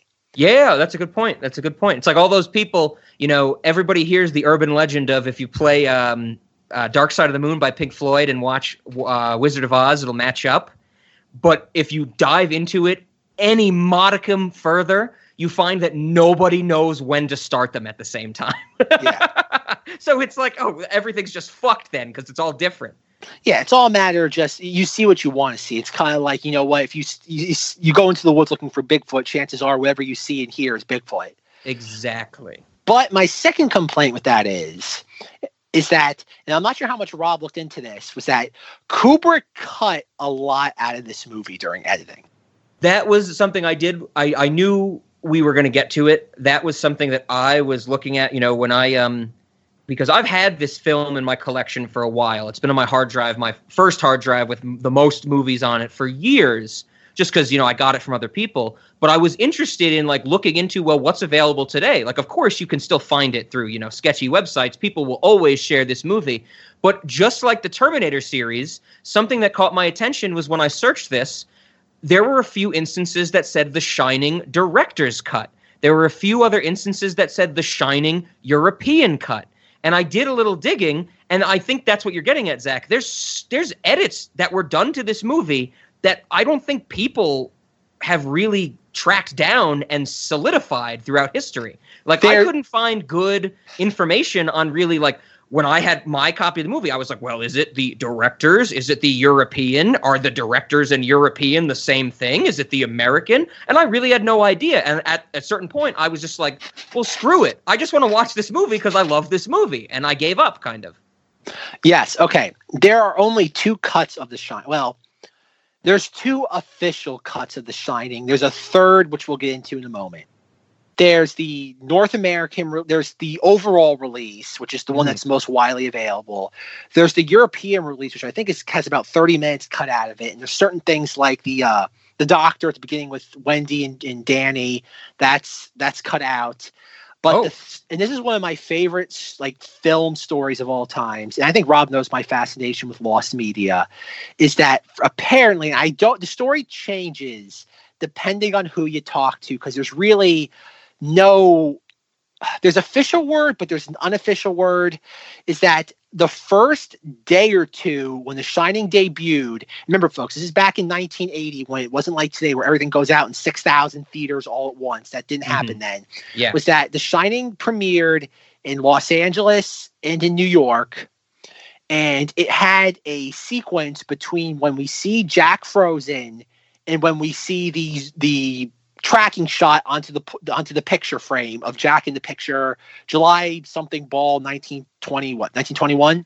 Yeah, 1921, July 4th. Yep. Yes. Between those 2 shots, there is a sequence that did exist of where we see Mr. Ullman, the Overlook manager, goes in. It's funny, the shooting script and what's the word they use for continuity pictures were taken of Mr. Ullman walks up, is in a hospital, and he walks into to a lobby. He asks the nurse, like, "Oh, I brought some flowers, Mrs. Torrance. May I see her?" He goes in, and him and Wendy have a talk about kind of like what happened, kind of like very ambiguous resolution. And while this is happening, Danny's outside with the nurse. And when Mr. Ullman and Wendy talk, and Mr. Ullman says, "Oh, do you have a place you're going to stay after this?" And she goes, "No." He goes, "Well, I have this really gorgeous place on the beach. I won't take no for an answer. You and Danny can stay with me for a few months until you get on your feet." And as he's leaving, he asks the nurse, like, "Oh, do you have a vase for these flowers?" And she goes, "Oh, sure, I'll go get one." And as the nurse walks away, Mr. Ullman looks at Danny and says something. I forget. It's online. You can find it. Okay. He says something like, "Take care of yourself, kid." And he throws him Jack's tennis ball and he walks away. And then we cut back to the Overlook as we pan through. We do the tracking shot of the music and we see Jack in the picture of July 4th, 1921. Oh, okay. And plus there's also apparently footage too, is that there was a scrapbook sequence. Because if you remember back to the Mr. Grady bathroom thing, Jack says to Mr. Grady, like, "Oh, I saw your picture in this book." Mm-hmm. And that sequence is in the movie. Kubrick, because, babe, I'm sorry. I'm going to jump ahead. I'll get back to that in a moment. Okay. What happened with the Mr. Ullman, I don't want to say epilogue, because it wasn't an epilogue, it was before the end of the film, was that apparently that was in theaters for a day, maybe 2 tops. And something happened where Kubrick watched the film with a crowd and didn't like that scene. And so what he did was he contacted, I think it was Warner Brothers, because I think this is a Warner Brothers film. Yep. And he said, "I want this scene out." And Warner Brothers had extreme loyalty to Kubrick. They always did. They kept Kubrick as close as they could. And they actually hired 2 editors, one in New York, one in California, and chauffeured them around the cities in limousines, and they went into each theater, and Kubrick had it down to which frame from frame A to frame B of this shot, of this sequence, and had them cut it out. And the person who was in charge of doing this in New York is named. Again, it's easily accessible. You can find it online, folks. But the one in Los Angeles has never been identified. Okay. And apparently, the New York editor who was assigned to this has been asked numerous times what happened to the footage. And what he says was he put it in a briefcase, handed it to the Warner Brothers executives, and he never saw it again. And so the $1 million question is, did this footage survive? Yeah. Did Kubrick have it destroyed? And even if Kubrick had it destroyed in about the dozen or so prints that were floating around that time, did he keep it in his own records? Because think about it. He only had those sequences excised from the prints in theaters.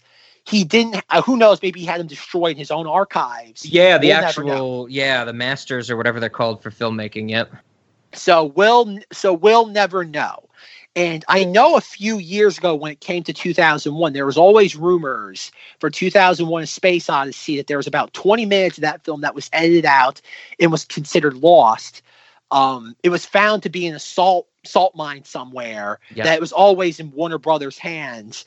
And Warner Brothers has said, like, it was always, apparently this is the official story, who knows how true it is, that in Kubrick's final will and testament it was, my films are never to be touched. Oh, okay. Warner Brothers has said, we have the excised footage from 2001, but we're never releasing it. Gotcha. So it's preserved, but no one, unless you are in the archives, which isn't exactly a conference room somewhere in Hollywood. It's probably a salt mine somewhere in the Midwest. Yep. You ain't seeing that footage. And then the $1 million question is, where is this Mr. Ullman hospital footage? Does it exist? Mm-hmm. It's anyone's guess at this point. Yeah. And interesting layers of mystery around it, for sure. Yeah. So do you have any insights about that, Rob, or any guesses? Or I don't know. I mean, I've always kind of been one where I know that, things get cut from movies, things get changed in movies. I've always been one to kind of, just take the movie as is and go with that. And I think that's something I've done with The Shining. But I'm not against seeing footage that was edited out, that was lost from a film. I don't know if it would change my opinions on the film. I wouldn't take it as, like, oh, it ruined my childhood, or, oh, it just gives me a whole new opinion on it. It's more of like just a kind of slight addendum, it seems. So I would love to have it, but I don't think it's necessary. It's necessary if you want answers from Kubrick, but as far as I'm concerned, The Shining is The Shining as we have it, and it's always going to go down as such. If we ever got more information on it, that's great, but that's not going to overhaul, I think, what I or the majority think about it. This is my opinion on that, is that if Kubrick being the master strategist that he was, and you look at whoever it was, something bothered Kubrick about that sequence with Mr. Ullman at the end. Okay. So you don't go through that much effort unless it really bothers you.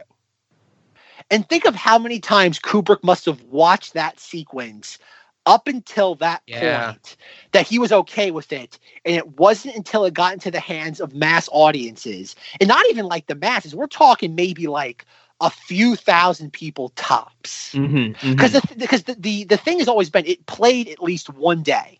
Okay. That's known for, it's either 1 or 2 days. That's always been the thing. It's either 1 or 2, definitely 1.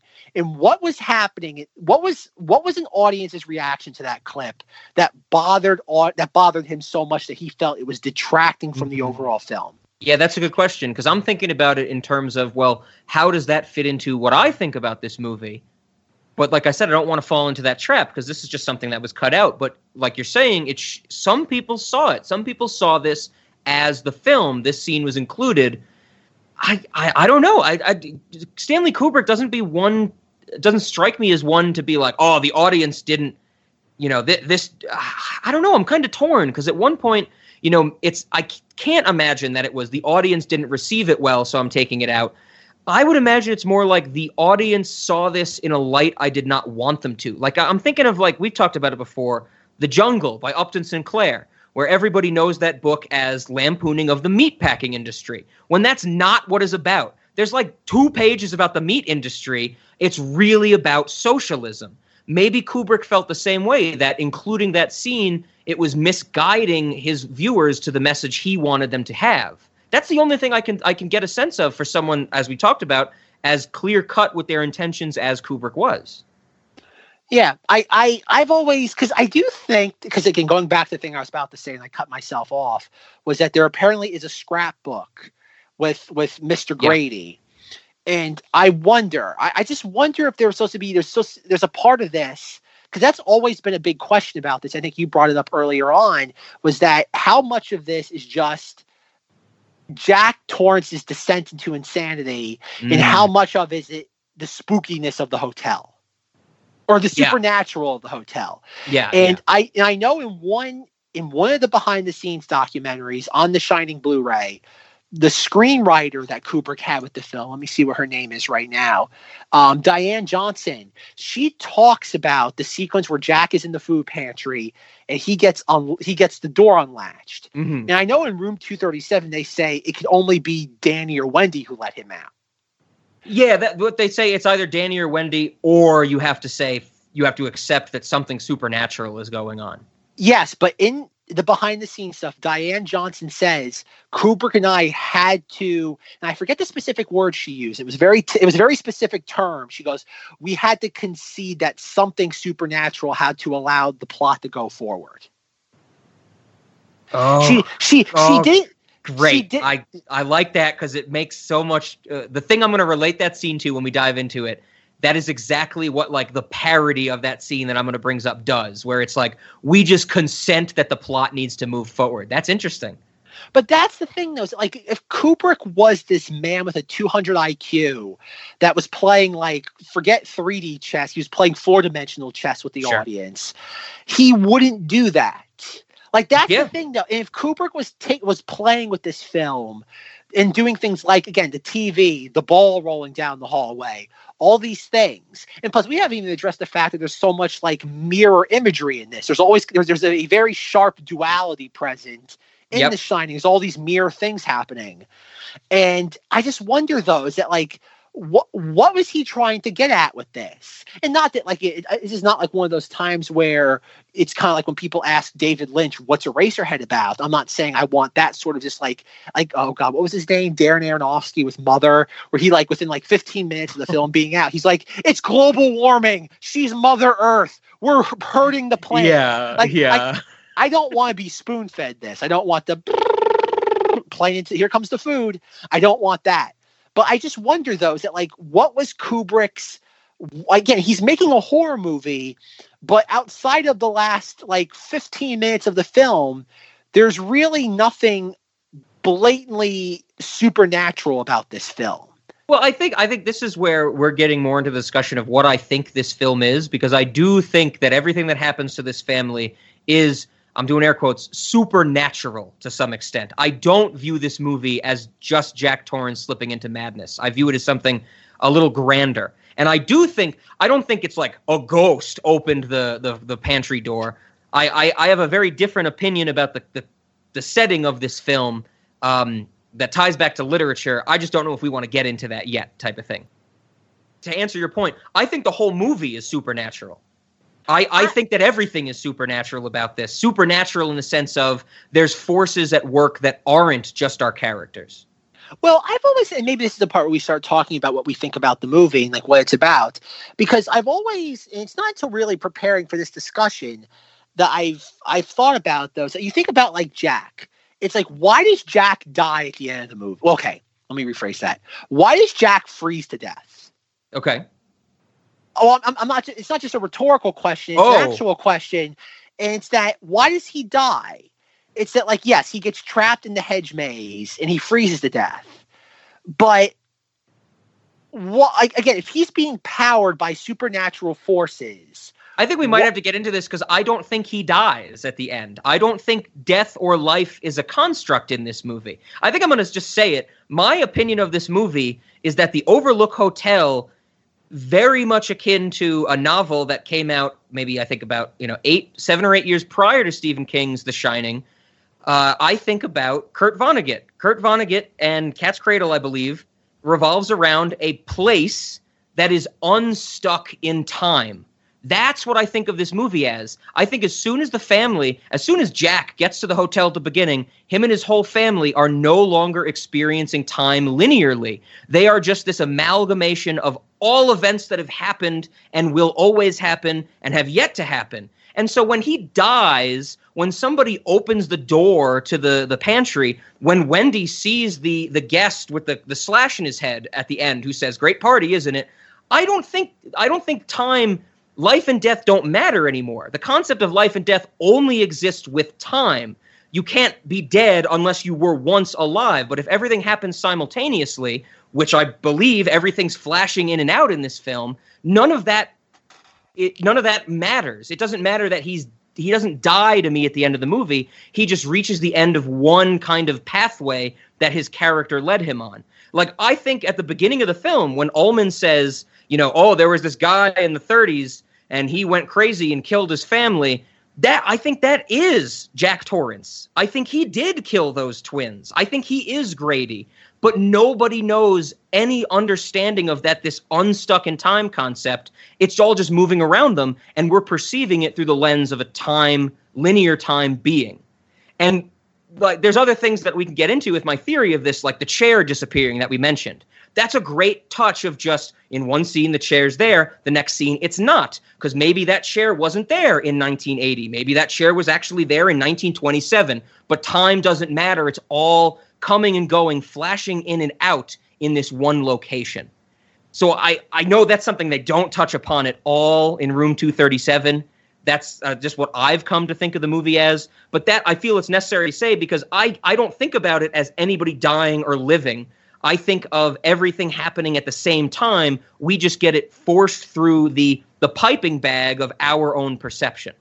Yes, I agree with that for the most part, in the sense of like how just in preparation for this, I think kind of come to the conclusion, like you said, there's two different realities happening. I think there's probably multiple realities happening at the same time with the Overlook Hotel. Well, I said Cat's Cradle. It's Slaughterhouse 5. I have to correct myself before we get any angry emails. well, I was going to say something though, but I didn't want to embarrass some folks. But like I agree with you in the sense that like the Overlook Hotel is some sort of, and this is never even like hinted at in the film, but it's more kind of our own like analysis. It's like a vortex in time. Yes. It's like a crossroads of all this weird stuff happening. And that's why, again, Wendy does see all these just kind of like bizarre events happening all at once.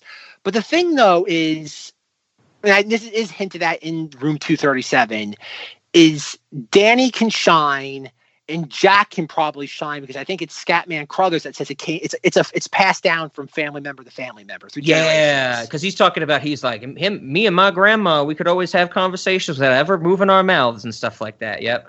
Yeah, and I think that clearly there's multiple things going on here in the sense that both Danny and Jack are able to experience it. But the part that kind of throws it out the window is then, how is Wendy in the middle of all this? Because the Wendy stuff, even though it feels very, and I think they even say it in the film, it's very Saturday morning cartoon. Mm-hmm. But how is she able to see any of this? Yeah, I understand what you're saying, but I've taken it as more of the people who have the shining or can shine. It's like they can feel that or see or interact in some way the fact that this place, the Overlook Hotel, is unstuck in time. But people who don't have the shining, even though they can't feel it and interact with it the way that Danny does, they still have to experience it. Well, that's the thing, though. And this kind of goes back to the Mr. Ullman thing from the Excise clip. Because, like you said, it's like, oh, Jack doesn't die. Jack, and I think the film makes a very big point of that. It's like, oh, Jack didn't die because he's always existed. It's kind of like, how do you kill something that's always in motion? It's just, It can't cease if it never existed. But the thing though is, if you go back to the shooting script of this alternate scene, you have, I'm going to have it now in front of me. When Mr. Ullman's talking to Wendy, he goes, Danny's looking real well. He seems to have adjusted very well, all things considered. Oh, I spoke to Lieutenant Elliott on the way over here, and he said they finished with this silly business about their investigation. He said he'd be over here this evening to tell you himself. Wendy, does this mean we're free to leave? Ullman, of course you are. Oh, about the things you saw at the hotel. He told me they've really gone over the place with a fine-tooth comb and didn't find the slightest evidence of anything at all out of the ordinary.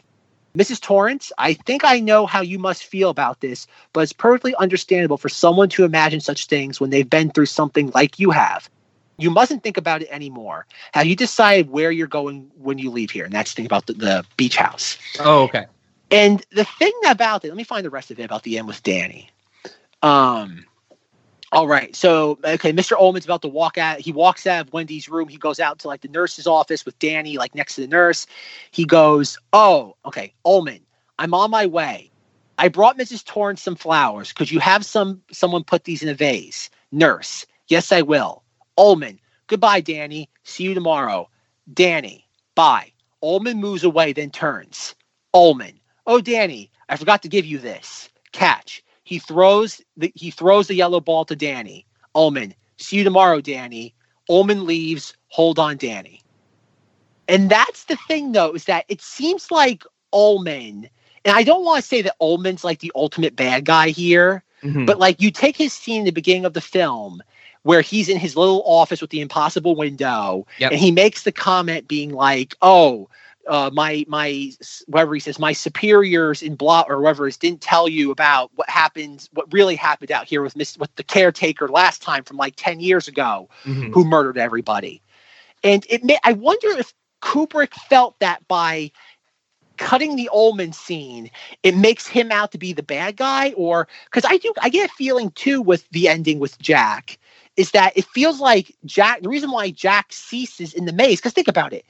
If in that deleted scene, he says the police didn't find anything. They didn't find a Jack Torrance frozen body in the middle of the hedge maze. But we very clearly see, we don't just see Jack Torrance collapse from exposure. We see the following morning of his frozen body. And that, in a way, I would feel that scene does more detriment to the film than the Mr. Ullman does at the end. Yeah, because the Mr. Ullman thing, I'm kind of going back and forth, because this is really the first time I think I've heard it to a great extent as you've described it, where, you know, it kind of, with my theory at least, that would make it seem like, you know, oh, we didn't find anything, and it's like, Danny, you can shine, I know you know something went on, but nothing really happened. Like, he's the one who's kind of aware of the properties of this hotel, and he's trying to make sure that the people that encountered it and got away from it, Danny and Shelley Duvall, don't, you know, think anything more of it, type of thing. Yeah. Oh, and apparently there was a text card that said, we go past the picture frame on the wall, and it cuts to fade into this title onto black. Quote, the Overlook would survive this tragedy as it had so many others. It is still open each year from May 20th to September 20th. It is closed for the winter. And that's kind of like, and that got cut out too. And that was after the picture. Okay. And that's why I wonder, because remember, there's also, and they don't cover it this much in room, they highlight it a little bit in Room 237, but they don't really delve into it any sort of depth. But there's also the character of Bill Watson, who's the active day keeper of the hotel during the on season. Yeah. And it's like, what role does he have? Because even you have him there, and while Ullman is explaining this entire story to Jack very early in the film, Bill Watson's just kind of sitting there. And he doesn't look, he looks very perturbed, or almost like it's as if Ullman's, I don't want to say spilling the beans, or just like, oh, I don't know. There's something about this. I feel like Ullman is a bigger picture to this story than maybe Kubrick ever wanted him to be. Okay. Or in the way, because my theory about Jack in the hedge maze is that the hotel is what gives all these, and again, I'm just saying supernatural in the sense to differentiate it from people like Wendy. I think it's the idea it gives all these entities that can shine almost like an enhanced power. And the moment they leave, he leaves the hotel, that he's out of the vortex now. Oh, interesting. I like that. Yeah. I don't know how true it is. I'm just kind of like thinking out loud. Sure. But I get that feeling that there's more to it. Like the hotel is the vortex. And once you leave the vortex, because it doesn't seem like Jack has ever been aware of this sort of thing prior to when he comes to the Overlook. Because we do get to some of the lines of dialogue with him and Danny where he's like, and I think also with Wendy, like, I could just feel like I could live here forever. I feel right at home. Yeah. It's the idea that like Jack is empowered in this very specific location. And once he leaves its premises, that's it. Oh, interesting. Okay. He's cut off. There's no tether. And that's why once he leaves the bounds of it all, he's out. I like that, because that fits also with, of course, you know, a big part of the actual movie, The Shining, I would say, is that scene when he's talking to Grady in the bathroom, and Grady's like, did you know your son's trying to bring outside people here? And Jack Torrance is like, no, that's a bad thing. I need to stop it. Where he's really kind of getting this feeling of this place and almost getting addicted to it. It needs to be his and his only. Yeah. Oh, right on. I think there's a lot more, again, like, yes, you have your superficial, like, spooky house movie or spooky hotel movie, but there's also things too, like there's the really, like, fun story that the reason, I think, in the original novel, the room is room 217? 217, yeah. And the reason's always been for years that the reason why they had to change it was because the owner of the Stanley Hotel said, "Oh, if you use this real number, no one will ever want to stay in that room." Mm-hmm. And then it came out that the Stanley Hotel doesn't have a room 217. I mean, like, years after the fact, that was my problem with that part in the documentary where someone's like, I called the hotel and they said they don't have that room number. And I was like, did you call them in 1979 or 78? Because that's when it would matter. Well, room numbers get changed a lot in a lot of cases. It's crazy. So I would not be surprised if they had one and it's lost. Like, I hold that with very little credibility. Well, okay, but think of it that way, though. You're the Stanley Hotel. Stephen King writes a bestseller that's based on your hotel. Why wouldn't you keep that number? Yeah, that's the other thing. It's like that's publicity. Absolutely. That's what I mean. I think that's one of those things where, again, we have to take them at face value. Like any sort of film like this, you have to at least give them the benefit of the doubt they're not blatantly lying to you.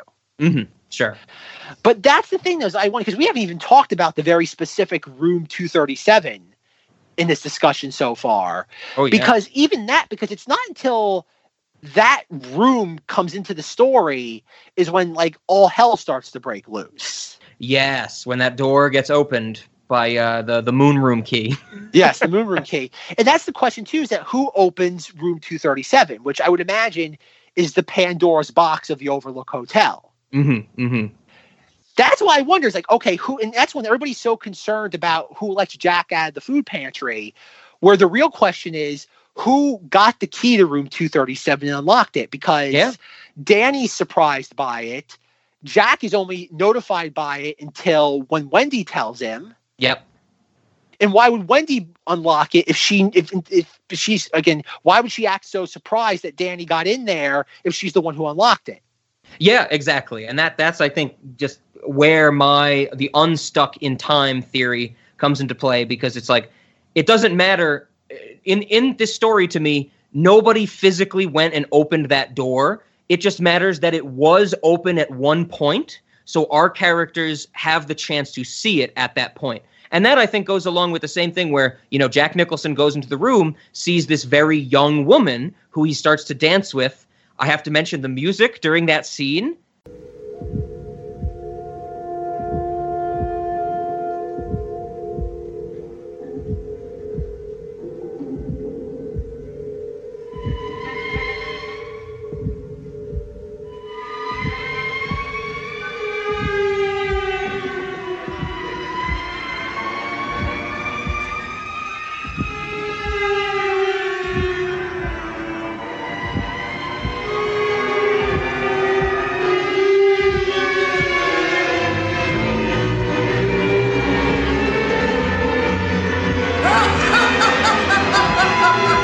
Totally made me think of Under the Skin.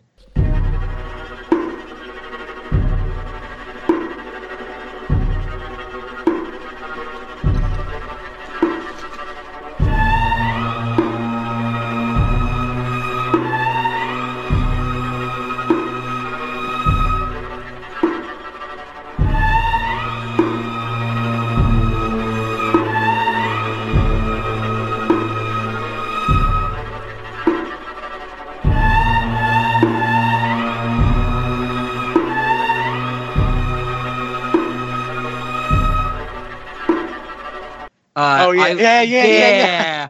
I was like, I've heard this before. Like someone with a naked woman. And I was like, oh man, this is Under the Skin. So I'll have to do a clip comparison to that. But he's holding her, and then in an instant, she becomes this decaying body. And that to me is what unstuck in time means. You don't get to see it when it happens. It just happens. One moment a chair's there, one moment it's gone. One moment there's a woman, one moment it's a corpse that's decaying. And that's part of the thing where it's like, there is no answer to who opened it. It's just the fact that someone opened it at one point. But I agree with you at the same time, that part of my theory doesn't delve or describe the concept, which I also agree with you, that Room 237 is a Pandora's box in some sense. Yeah. Because that's when, because I do wonder too also how much of this that Cooper cut out. Because we have a moment where we see Wendy is talking to Jack, because while all this is going on, we have Jack screaming at okay. Again, I don't know my specific scene order, but we have Danny with his big wheel. He drives past room 237, sees the door unlocked and opened. He turns around and looks at it. And the next thing we see is Jack at his desk, slumped over, and he's screaming in his sleep, right? Yeah, well, I think the next thing we get is Shelley Duvall actually doing work in the hotel. And she hears Jack's screams while he's having the nightmare and goes to run with them.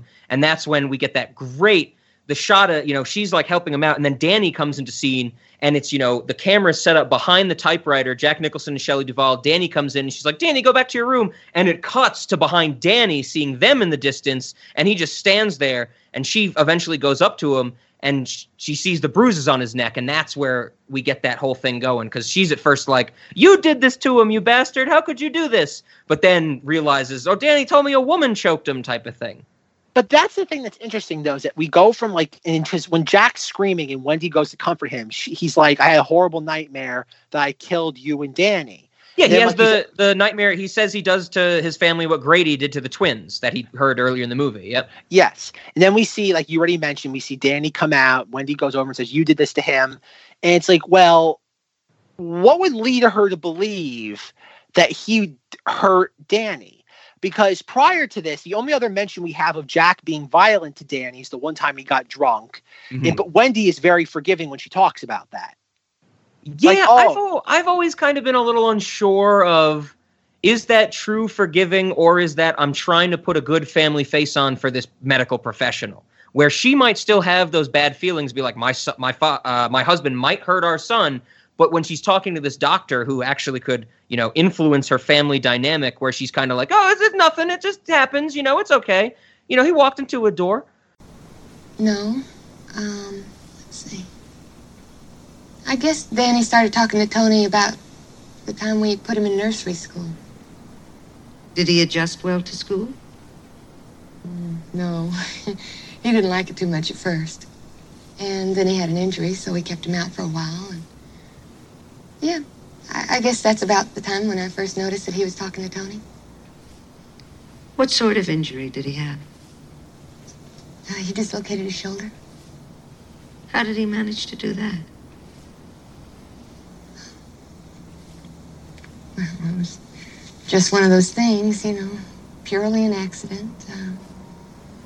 My husband had been drinking, and he came home about 3 hours late. So he wasn't exactly in the greatest mood that night. And, Danny had scattered some of his school papers all over the room, and my husband grabbed his arm, to pull him away from him. It's just the sort of thing you do 100 times with a child, in the park or in the streets. But on this particular occasion, my husband just used too much strength, and he injured Danny's arm. Anyway, something good did come out of it all, because he said, Wendy, I'm never going to touch another drop. And if I do, you can leave me. And he didn't. And he hasn't had any alcohol in 5 months. That type of thing. I've always been a little uncertain of that family dynamic with them. He got hit with a baseball. He closed his eyes when I whipped a fastball at his face. What can I say? No, but I mean this more like in a scene syntax sort of way. You have the moment where all this is happening. She blames Jack, and then he goes off storming into the gold room as he starts talking to the imaginary bartender. And then Lloyd shows up and pours him the drink. And then he's having his conversation about Lloyd about how he hurt Danny that one time, but it was an accident. Yeah. And he does seem to be rather remorseful in that sequence. And then as that scene kind of like unfolds, Wendy runs in and says, "Jack, there's a crazy woman in room 237. She hurt Danny. Yeah. He told me." And he turns around. Switches motif from being angry at him to just being like, "You need to help us now." She's frantic, and he turns around and goes, "Are you out of your effing mind?" Yeah. And it's like, and so he goes in there, and at that point, again, the film goes to a point of view shot. As we walk into room 237. We do not see Jack until he starts to embrace the woman. We don't even see like his hand on the doorway. It's all just camera and things moving, right? It's very disembodied. Yes. Yeah, that's a great way to put it.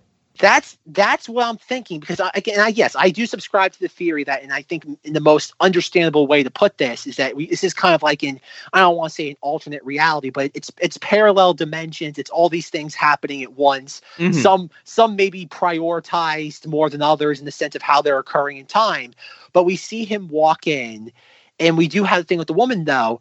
But the thing I find fascinating, though, is that, yes, we have the beautiful woman. And clearly that's meant to be a jab that, nothing against Shelley Duvall. But Shelley Duvall is a very peculiar, odd-looking woman. I think that's fair to say, right? That's not mean, right? I'm so glad this is coming up. I was trying to work this in near the start of our conversation, but it just didn't fit because we did so much Room 237. It doesn't come up a lot on this podcast.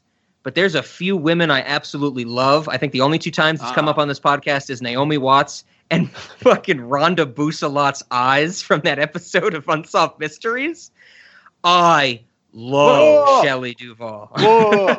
Was it from Unsolved Mysteries or Real Scary Stories that you liked the woman with the pretty eyes? That was Unsolved Mysteries, definitely. Oh, okay. I know in the Real Scary Stories episode there was a woman with eyes that you really liked. I think it was a voice in Unsolved Mysteries. In Real Scary Stories, it was the eyes. I'm pretty sure Rhonda Boussalat was Unsolved Mysteries. I have to go dig up those 12 pages of notes I have on Unsolved Mysteries. Good. Hey kids. Rhonda Boussalat was certainly from Unsolved Mysteries, but it was her beautiful, beautiful voice that I loved. While in Real Scary Stories from the segment called Condi's Ghost, it was Sarah's eyes that I also loved. But I agree with you completely when you say Shelley Duvall is a peculiar person to look at. I just love everything about her. I've loved her in other things as well. I'm not just explicit to The Shining. I think she's great. That whole first scene that we were discussing where she's, telling the doctor, it's a thing that just happens to all families. He had school papers and Danny knocked him down. He grabbed him. It's just a little too hard. It's not that bad. But in that scene, she also smokes a cigarette. And I forgot knows about that. Oh, God, she's smoking cigarettes the whole movie. Oh, I love Shelley Duvall in this movie. And the way she talks as well is also great. And I think the point you're getting at with Shelley Duvall, sure, the woman in Room 237 is supposed to be much more glamorous to some extent than she is because she's dressed in the frumpiest fucking clothing the entire movie. But, I think Shelley Duvall's character plays an important point, especially in the scene where Jack is freaking out at her and she has the baseball bat. When she first gets on the stairs before they start backing up and when she's just first swinging it at Jack Nicholson, she basically says something. Jack Nicholson's going, "Have you ever thought about my responsibilities? Have you ever spent one instance thinking about my responsibilities? You don't get anything I'm doing." And she goes, "I'm so confused." And I think that's... Has it ever occurred to you? Has it? Stay away from me. Why? I just want to go back to my room. Why? I'm very confused. I just need a chance to think things over. You've had your whole fucking life to think things over. What good's a few minutes more gonna do you now? Stay away from me. Please. That's her point in this movie. She can't shine. She isn't experiencing these things the way that they do. But she is just this she is the regular man in this movie, to use that common phrase. She's the straight man. She's the one who doesn't know what's going on. And I just love her in every sense, every way, shape, and form. I could watch that scene, that close-up on her face describing Jack Nicholson dislocating Danny's shoulder. I could watch that on repeat. God, she's beautiful, man. I think Rob watched Lamb Chop a little too much when he was a kid, and he was like, or no, it wasn't Lamb Chop. No. Wasn't it? Oh God, what was the thing she did on PBS when we were kids? Are you talking about Wishbone? She was on an episode of Wishbone, I remember. No, like back in the really early 90s, Shelley Duvall did a thing on, I'm saying PBS because that's how I remember it from. Shelley Duvall used to read like the children's stories on PBS. I forget, there was a name for it. It wasn't Lamb Chop. I know. I think I know what you're talking about. It's a thing. It exists. I'm not just making it up. Yeah, absolutely. But yeah, so going back to Room 237 and Rob's weird sort of like kink for Shelley Duvall. Love me some Shelley Duvall. Good, I'm glad. No, I think part of that things clearly the woman in the tub is meant to be the most, I think you put it well, the glamorous, more kind of like what a gorgeous woman in every sense of the word. And she's nude and she's getting out of a bathtub. She's dripping wet. But the thing that I think is fascinating is that is it her deteriorating into the old hag, or is it just because like those sequences, like it's clearly a decomposing corpse. Oh yeah, definitely. But why are we see? Because again, we see Jack, like he's embracing her, he's kissing the woman, and then we see like a close up of like behind her neck, and we see the skin getting like really kind of just like yucky and deteriorating, and then we get like the mirror shot, and then another mirror, and we see like he sees that she's like disintegrating, and then we see see her like it goes back to that like first person POV as she goes, ha, ha, ha, ha, like she's like mummy walking at him. Yep. But then we keep cutting back to like the corpse, like under the water of the bathtub, then coming out of the water of the bathtub, and then like the corpse like walking toward him. We never see the old hag walking toward him and Jack in the same frame. We never see that. Oh, okay. And I just want, again, I'm not trying to point say I have some big point for all this. I'm just pointing out things that seem irregular to me. Gotcha. Sure. Yeah. And I just feel like, even though like the people, like, it's funny, I think the crazy people in the Room 237 film, I agree with them in kind of the symptom that like the Room 237 sequence is something to note, like to kind of note and pay attention to. I just kind of disagree with the diagnosis of it. Yeah. That's a good way to put it. That's how I see it. Because I do think there's a lot of weird stuff. Because even after that whole thing happens, Wendy finds Jack and she's like, "So what happened?" And he's like, "Nothing at all." Mm-hmm. And that's what I think is so weird. That like, oh, Jack is experiencing this thing, and yet he doesn't have any. He doesn't really. I don't want to say confide, but he has no need to bring it up to anybody. Yeah, that's a good point. It's interesting. Absolutely. I guess I've always kind of thought of that as that's where his descent into madness kind of comes from. It's the age-old saying of crazy people don't think they're going crazy. And, there's no reason for them to talk about it, if they think that something's starting to slip. Because I think that's where everywhere earlier in the movie, prior to Jack Nicholson going into Room 237, he's just pissed off at his family. It's just the whole thing of kind of like, what the hell's going on? Like, let me do my work. He's losing his grip on reality. And then I think the Room 237 thing is, because he's freaked out by that old corpse, that old hag that laughs at him. And that might be the first time where he's realizing, well, something's not right in my head. I don't need to tell that to anybody because that's almost human nature. It's like, it's like you spend 5 minutes talking to someone who's not there. You're not going to go, "Oh man, guess what I did yesterday," to anybody. People are going to be like, "You should get checked out after that," type of thing.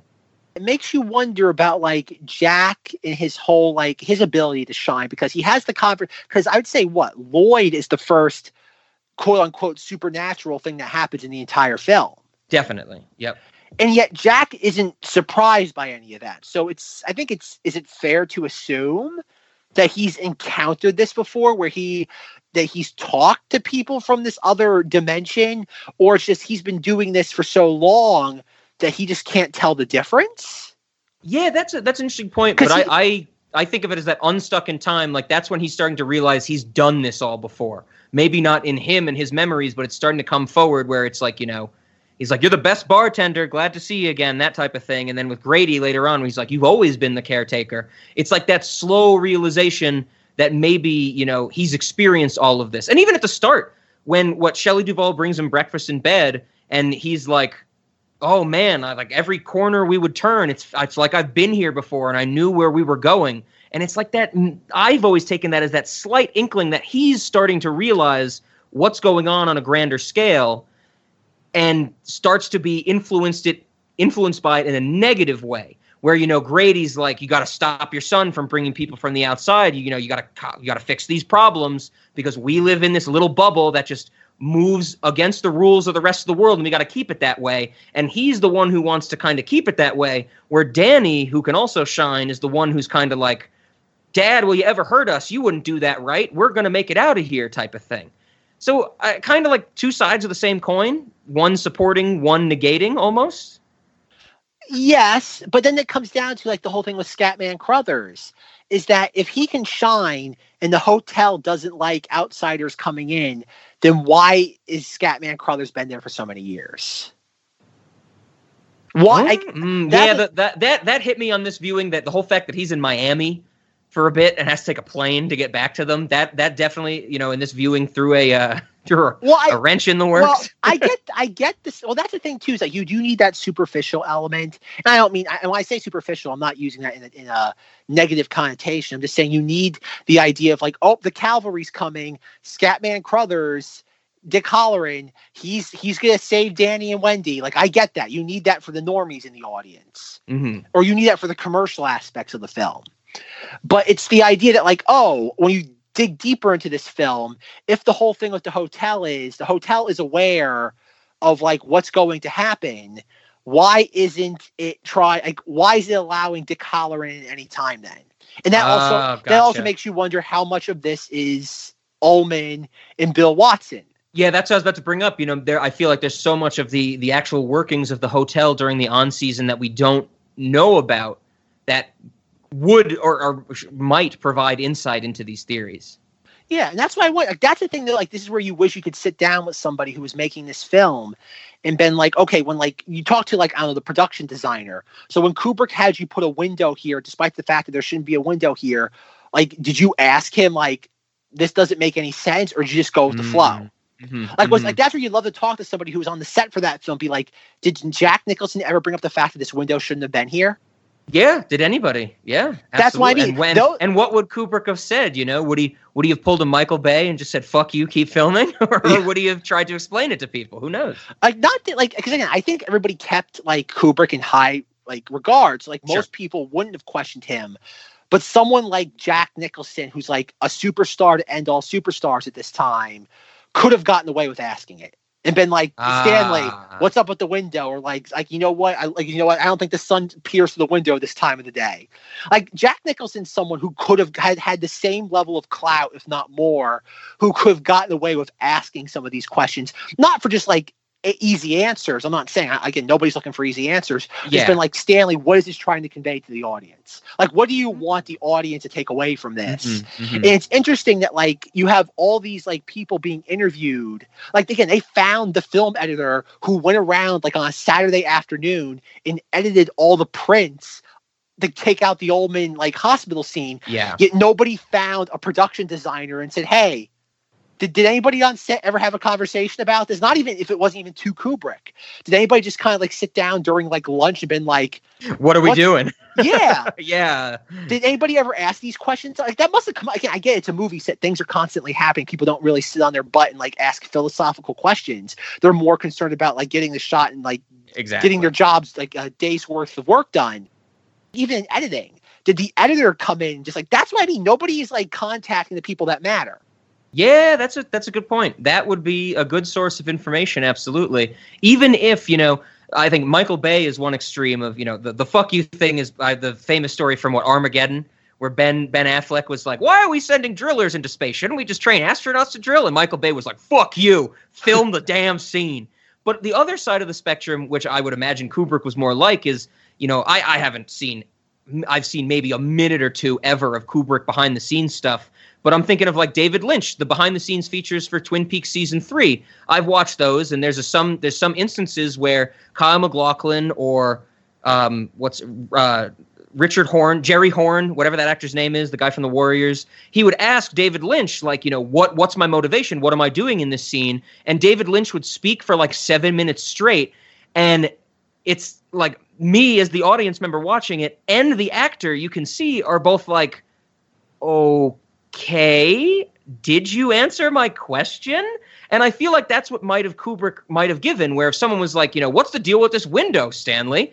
And he goes on some, 5-minute explanation that to him answers the question, but to no one else, it does not. So I don't know. But what I'm saying is, even if that was the case, it would be great to hear from these people that got those answers and can relay them to us, because maybe there is some nugget of knowledge in there that people can, latch onto and expand from. But, okay, two things. By the time David Lynch was making Twin Peaks: The Return, everybody who's ever heard the name David Lynch know how like surreal he is, and just sure. So they were expecting of that working environment. Yeah, if you were to ask David Lynch today about anything going on, like I would expect that as an answer. You're going to be like, okay, that is words, but I need to think about what to make of them, type of thing. And I think David Lynch knows too that like if he does one of those responses, most people will go away. I think he knows that if he throws some like token philosophy at somebody, they'll go away and be like, okay, then. Okay. But there's a thing in the Stanley Kubrick, A Life in Pictures documentary, where he talks. Stanley Kubrick was a big like animal lover. He had tons of cats. He had some dogs, and I forget. I think it was one of his daughters that said during the film shoot of Barry Lyndon, where he was on like location and he wasn't like at his estate with all of his animals, he left like 35 pages of notes on how to take care of like the animals. Okay. And if maybe I have time and I can find it, I'll insert the clip here. But his daughter is reading the instructions. He left like a page worth of instructions, and she reads from it about two of the cats. Like I'm just making up their names now. Like one of them's like Jerry, the other one's Freddie, and they were a father and son like cats. And he goes into instructions that if they're fighting, you have to sit there, throw a bucket of water on them. You can also leave a door open, but only if Freddie can get out. Because if Jerry gets out ahead of him, he'll never be able to get away. But if that doesn't work, it just keeps going on and on, like all these contingencies. Sure. For like if these two specific cats out of like a dozen plus start fighting, what you should do. And it eventually concludes with if you can't do any of the following, just keep throwing buckets of water, jumping up and down, shaking boxes, throwing towels until eventually they stop. Stanley would involve himself, to such an extent with the detail of stuff that one thought perhaps was a bit beneath him. He should have been doing major stuff and not worrying about how you had certain files in your office. I guess Stanley saw it all as a package deal. You either cared or you didn't care. When we went to Ireland on Barry Lyndon, he left this 15-page document, care instructions for how to look after the animals. And the 37th instruction is, if a fight should develop between Freddie and Leo, and that was a father and son tomcats that we had, the only way that you can do anything about it is to dump water on them. Try to grab Freddie and run out of the room with him. Do not try and pick up Leo. Alternatively, if you open a door and just let Freddie get out, he can outrun Leo.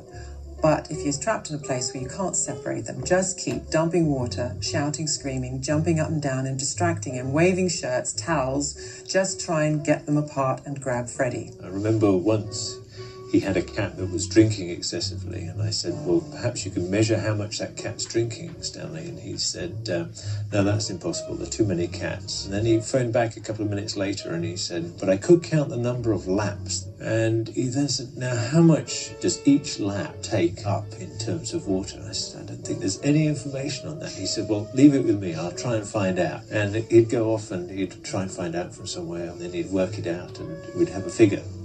He was compulsive in that sort of way. This is a man that's literally thought of everything. Yes.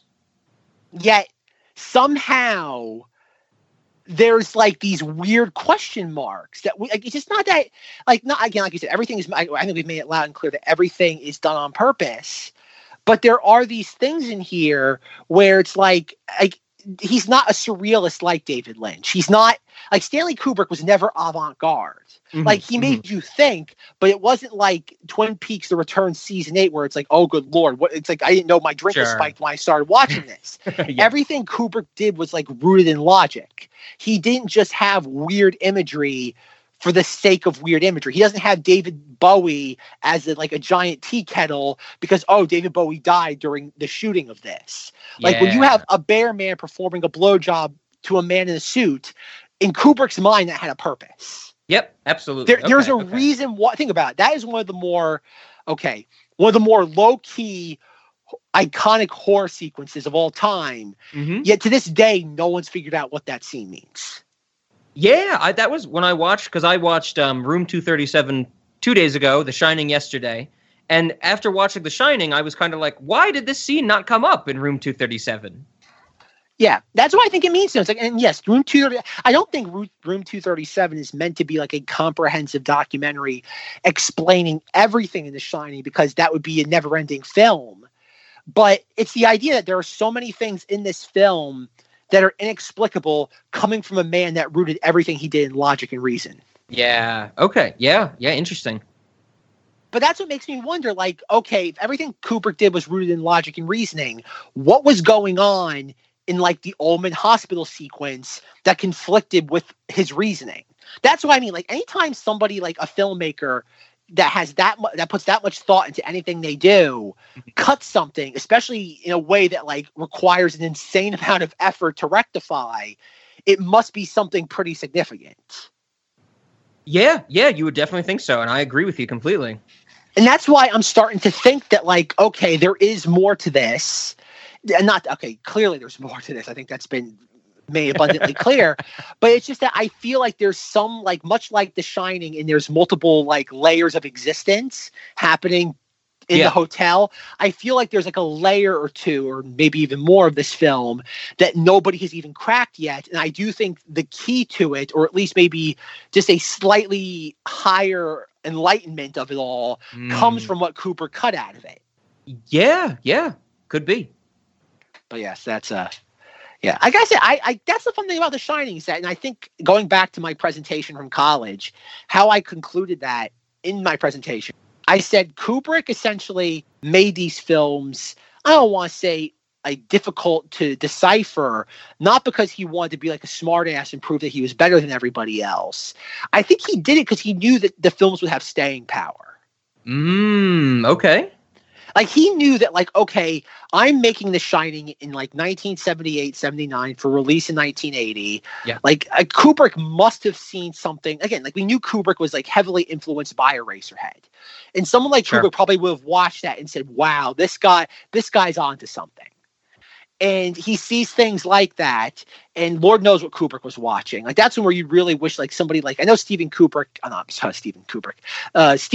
has all these personal anecdotes that he had when he talked to Stanley Kubrick over the years. Yeah. And I really wish even though those anecdotes are great, I wish Spielberg would be what was Kubrick watching when you were talking to him? Did he ever mention what he was watching or what he was thinking about? Kind of that I don't want to say superfluous information, but kind of the stuff that you wouldn't think would be important, but would give us more insights into what he was doing at that specific point in his life. Yeah, absolutely. That'd be great to know. Yeah. And that's why I wonder is that maybe that was Kubrick's ultimate sleight of hand when it came to his films. Full Metal Jacket comes out in 1987, and by that time you have Apocalypse Now, Platoon. Again, there's a bunch of others that I'm forgetting right off the top of my head. You have all these other Vietnam War films that are considered much better than Full Metal Jacket, except for maybe the boot camp. The boot camp thing really is that there'll never be a greater boot camp sequence filmed in cinematic history. You're never going to outdo boot camp and Full Metal Jacket. Sure. But when you're talking about the Vietnam War sequences, you do have things to outclass it, like Platoon and Apocalypse Now. Yeah. But I wonder if Kubrick's master stroke was he knew by making his films in a way that was hard to decipher, they would live longer. Oh, that's a really interesting point. Yeah, and I think the same has been said and can be said for a lot of the things that exist today that were created however many years ago. People latch onto them and they have staying power because they are intriguing to some extent. The Shining is a great example. Like we said, Finnegan's Wake is a great example, which was 50 years before The Shining, or 40 years before The Shining, and that still stays around because nobody has any idea what to make of it. I think that's just the staying power of media, that when it hits people and causes this intrigue, they're going to latch onto it.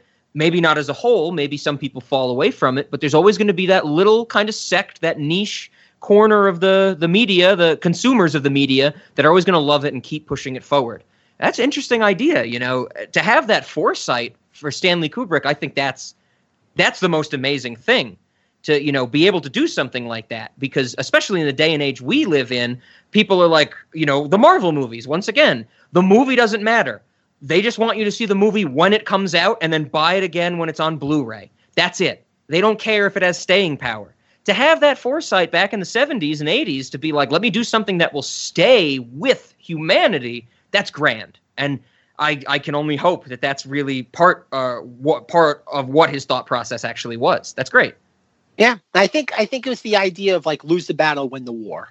It's the idea that, like, you know what? And I don't think. Okay, that's not maybe the most apt comparison, but I do think it's the idea that, like, okay, my films might not register now, and I think that happens with, like, you look at any of Kubrick's films when they were released. 2001 really critically was not a applauded film. Pretty much every single one of his films was, I don't want to say it got, like, they usually got mixed reviews when they came out. Every single one of his films. And it wasn't until years later that people would go back and go, wow. And that's kind of like any good film. Like, and everybody, if any of you listen to the Star Wars podcast, it's why I keep saying with, like, The Last Jedi. It's like we all hate The Last Jedi now. And guess what? 20 years from now, we ain't going to hate The Last Jedi. We're all going to look back and say, oh, this is exactly what we needed in this specific time. It's like, as much as we all hate Ruin Johnson, it's going to be this man understood the language of cinema, not just now, but in the future, and said, okay, people are going to, this is the film that we need, but nobody's aware of it. Yeah. And that's something only the test of time will truly tell us. Yeah. And I think that's how you call it. It's staying power. It's like, just because your movie made all the money in the world, like, that's the joke with Avatar. Avatar made all the money in the world, but really nobody cares about it. Yeah, but that's what's interesting, though. Those sequels, though, they're gonna break the universe. If we ever, at this point, I think it's a very real possibility we'll figure out the meaning of The Shining before we get Avatar 2. If anybody lives long enough. Yeah, exactly. We'll be in room 237 with Jack and the naked, decaying hag, and we'll be like, there's still, even in this dimension, there's no Avatar 2. I was going to say that after the nukes go off, the only thing surviving were going to be the roaches and Jimmy C.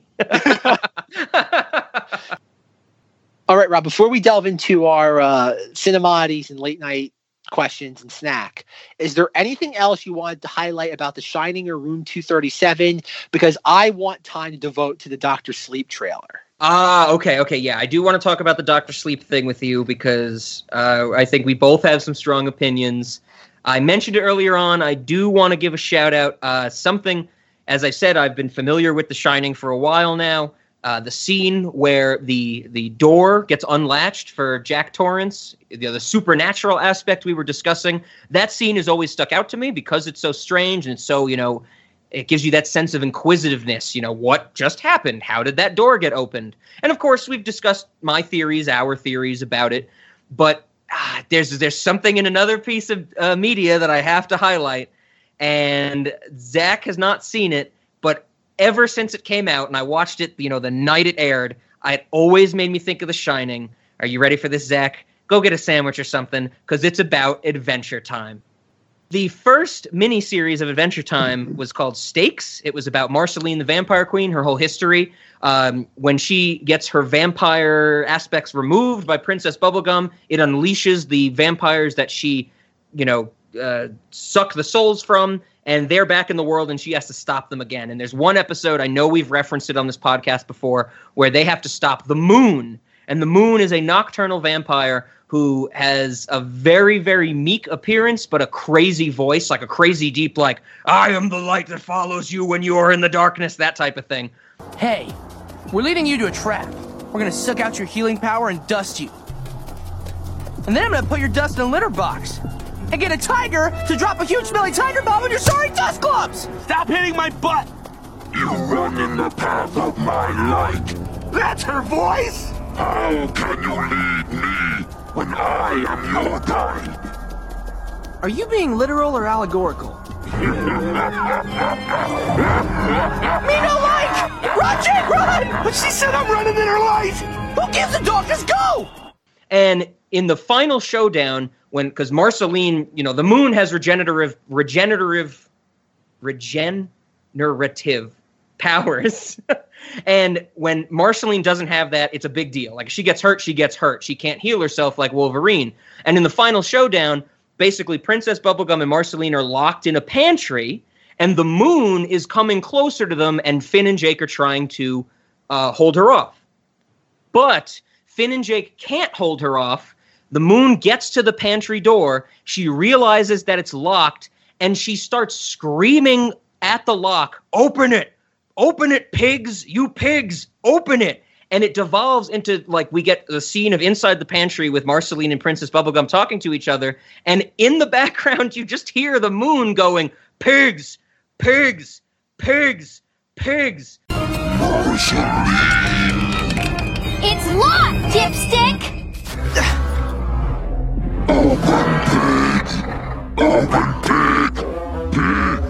Come on, Marcy! Wake up! Wake up! And then the scene cuts to a flashback for Marceline, which is the whole point of the miniseries, her story and stuff like that. But when it cuts back to the episode, you still hear pigs, pigs. And there's an inside shot very much like of Jack Torrance, of Princess Bubblegum and Marceline, and you just hear the door opening. You hear the latch open. And, of course, it's locked from the inside. They're protecting themselves, opposite of Jack Torrance. So there's no way to open this door from the outside, but it opens. And there's one line where Princess Bubblegum just looks at the moon and goes, "Did you just scream pigs at the lock until it opened?" And they never mention it again. Wake up! Huh?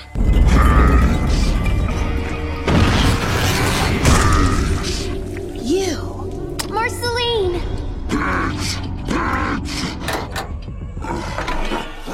Did you just yell pigs at the lock until it opened?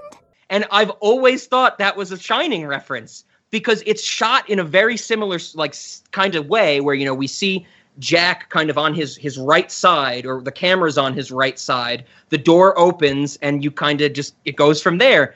And I've always loved that, because there's no answer. In Adventure Time, there's no answer. How did that lock get opened? As far as we know, a vampire screamed the word pigs at it until it opened. Same thing with The Shining. Nobody really knows how that door got opened. You have to have theories about it. And I had to make that connection, because that's one of my favorite scenes in Adventure Time, where Princess Bubblegum, the scientific mind, is once again blown away by the fact that something happened that she can't explain. And also, when that drops, when I watch it, did you scream pigs at a lock until it opened? Hilarious. So I once again, Shining has been homaged and referenced in a million things. I have no definitive knowledge if that's what they were going for in Stakes, the vampire kind of horror-esque Adventure Time thing, but it's always gotten that connection for me, where they wrote in kind of something gets opened in an unexplained way and they keep it ambiguous. I love it. What was the quote that Rob made up about me? God, I feel like this podcast, we're going jumping forth. In the Knights of Vader recording last Rob was on, we talked about more Star Wars, Clone Wars episodes and Rebels. Rob misquoted me about, what was it, Breaking Bad? And he's like, Zach said once that if you cut, I didn't care what I see, and I don't care if I ever see it again. I didn't say that about Breaking Bad. I said I don't see anything that I dislike, and I'd probably watch more of the show if I had to. That was Breaking Bad? That was Breaking Bad. Oh, so it was Adventure Time. Yes, it was Adventure Time where I said, you know what? I had my fill of this. I'm good. I think I repressed it because I just don't want anybody to say that about Adventure Time. Okay. But okay. Do we ever get going back to the Adventure Time finale episode, which is like a year old now. Did we ever get a spinoff with like Fufu, the little thing and the giant dog? Do you ever Shermie and Beth? Yeah, Shermie and Beth. Do we ever get a spinoff with like a comic book or something? No, they have not appeared in the comics as far as I know. The current comic book storyline is, I think they're still looking for Marceline's father, who's basically the devil in Adventure Time. He's missing for some reason. The major arc of the comics is Simon trying to free Betty.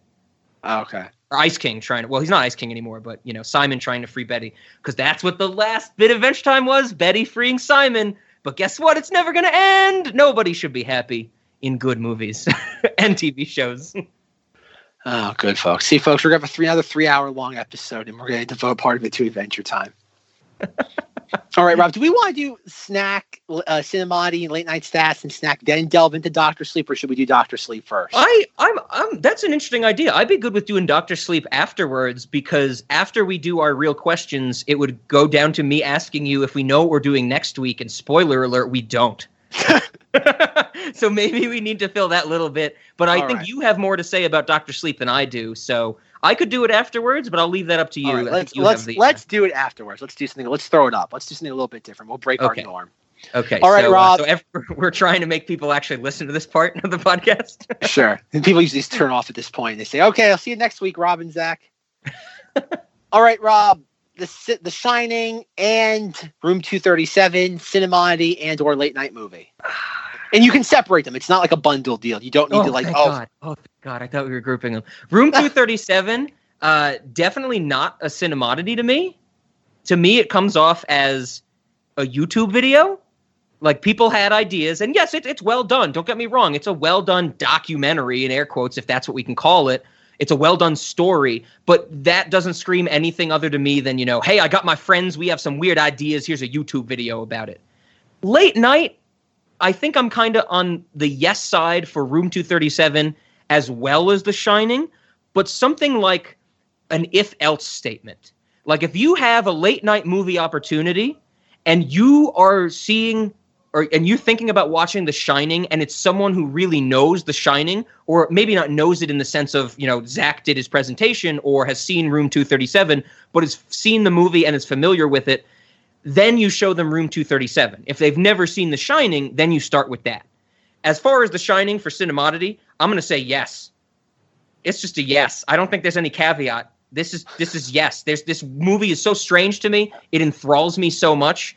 It does it unlike any other film I think I've seen, or very few other films. So I'm going to go yes. So yes to cinematities for Shining. No to Room 237. Fuck, how do I split cells in an Excel document? And then yes to Late Night for both, but you have that kind of checks, that if-else statement. If they've seen The Shining, you show them Room 237. If they haven't, you watch The Shining. That's what I'm thinking. All right. Shining, yes, for both. Definitely. I remember once I put this was, I think, maybe last year. I put The Shining on, and, like, I fell asleep, and I woke up right in, like, the Room 237 part, and it kind of, like, freaked me out a little. And I'm like, well, this works. I thought you were going to say you woke up and there was someone with a bear costume sexually assaulting you. Well, that happens when I'm not watching The Shining. That's the one time I know it won't happen. But no, definite cinemati, late night movie. Room 237, I completely disagree with Rob on the cinemati part. I think this is like a bold new way of, I think it's quite the opposite of the YouTube video, because there's too much finesse going into the clips with all the superimposing and just a way of, like, creating reenactments of people based on, like, footage of, like, other stuff. A lot of imagination and creativity went to this. I should clarify, it's a good YouTube. It's a better YouTube video. No. If you see the good stuff on YouTube, anybody can make a YouTube video if you have access to, like, a pirated version of, like, Adobe like Premiere. Like, no, anybody can do that. This required some effort and some creativity that most of the people on YouTube don't have. Definite cinemati, late night movie, how Rob kind of framed it for Room 237. I would say if somebody has not seen The Shining in a while, but definitely, I can't imagine showing Room 237 to someone who's never seen The Shining. But if most people have seen The Shining at some point in their lives, but probably don't remember it that much or have, like, an encyclopedic knowledge of it, I would say that's the ideal kind of, like, stage for this. Somebody who has not seen The Shining in a while, you show them this, and then you show them The Shining is like a double feature. Late night double feature. I think Room 237 accompanied by The Shining. Okay, so you can spend 4 hours on those two or 4 hours on our Jurassic World episode. No, Rob. 4 hours on our Ted Bundy episode. Perfect. Yes, for Monstober, yes. As the Lord intended it.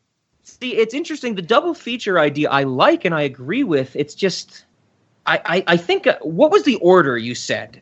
But it depends on how recently they've seen it. Because I agree with you. You can't say, "Oh, have you ever seen The Shining?" And they say no. You can't say, "Okay, we're going to watch this documentary on it, so I can bias your brain before you see it." I would rather, of course, do it the other way around. But you're saying you would show them 237 first if they hadn't seen The Shining in a while? Well, I would say anybody who's not aware of the film Room 237. I would show them that if they've seen The Shining. They could have seen The Shining a week ago, a month, a year, a decade ago. As long as they have as long as they've seen The Shining in its entirety at some point in their lives, I think that's the catalyst. I think enough. I like it. I think Room 237 is a fantastic appetizer for The Shining, because I think it really gets the juices flowing. It stimulates the mind, and it has you go into The Shining much more mentally alert, as opposed to just, I'm gonna watch this scary, spooky movie. Yeah, that's a really good point. I think that clarifies or brings to light exactly what I should have said. It's not a cinemodity. Zach and I are split once again. But late night, Room 237 is exactly the type of thing that I'm looking for to cause that discussion with a late night movie, because I think you'd be hard pressed to find somebody that has seen The Shining, knows about Stanley Kubrick, and then you show them this. You're going to have a great discourse with that person about if the moon landing was fake or not. And that's great discussion. Maybe it's not about that. Maybe it's more about the genocide of the Native Americans or the Holocaust. I think that's exactly why this is a late night movie. It would work well as a late night movie for the people that have seen The Shining, because you're going to get that discussion and intrigue and exposition from it. So yeah, absolutely. All right, Rob, snack. Yeah. All right, I'll get mine out of the way because mine's the easiest one. I want a Sunnyside eggs where you have to dip the bacon into the yolk. Are you saying you only have one snack? Is that what you're saying? Well, this isn't really a snack-heavy movie. I found many snacks from The Shining. I bet you did, because I know you got the pantry, you got the meat freezer, and I guess the only thing I could say is that maybe we have a copy of Playgirl hanging around the restaurant. Maybe that. Maybe that's like not the bathroom material. That's like the waiting area material. Sure. When you get the buzzer that you have to wait to go off for your table to be ready, there's just Playgirls going around. There you go. So I'm glad you brought up breakfast, because the breakfast food, the toast that you have to dip in the eggs, is what you said? Yes. No, not toast. It's bacon. It's bacon. Yes, bacon. Sorry. So that's from the scene where Shelley Duvall brings Jack Nicholson breakfast in bed, right? Oh yeah.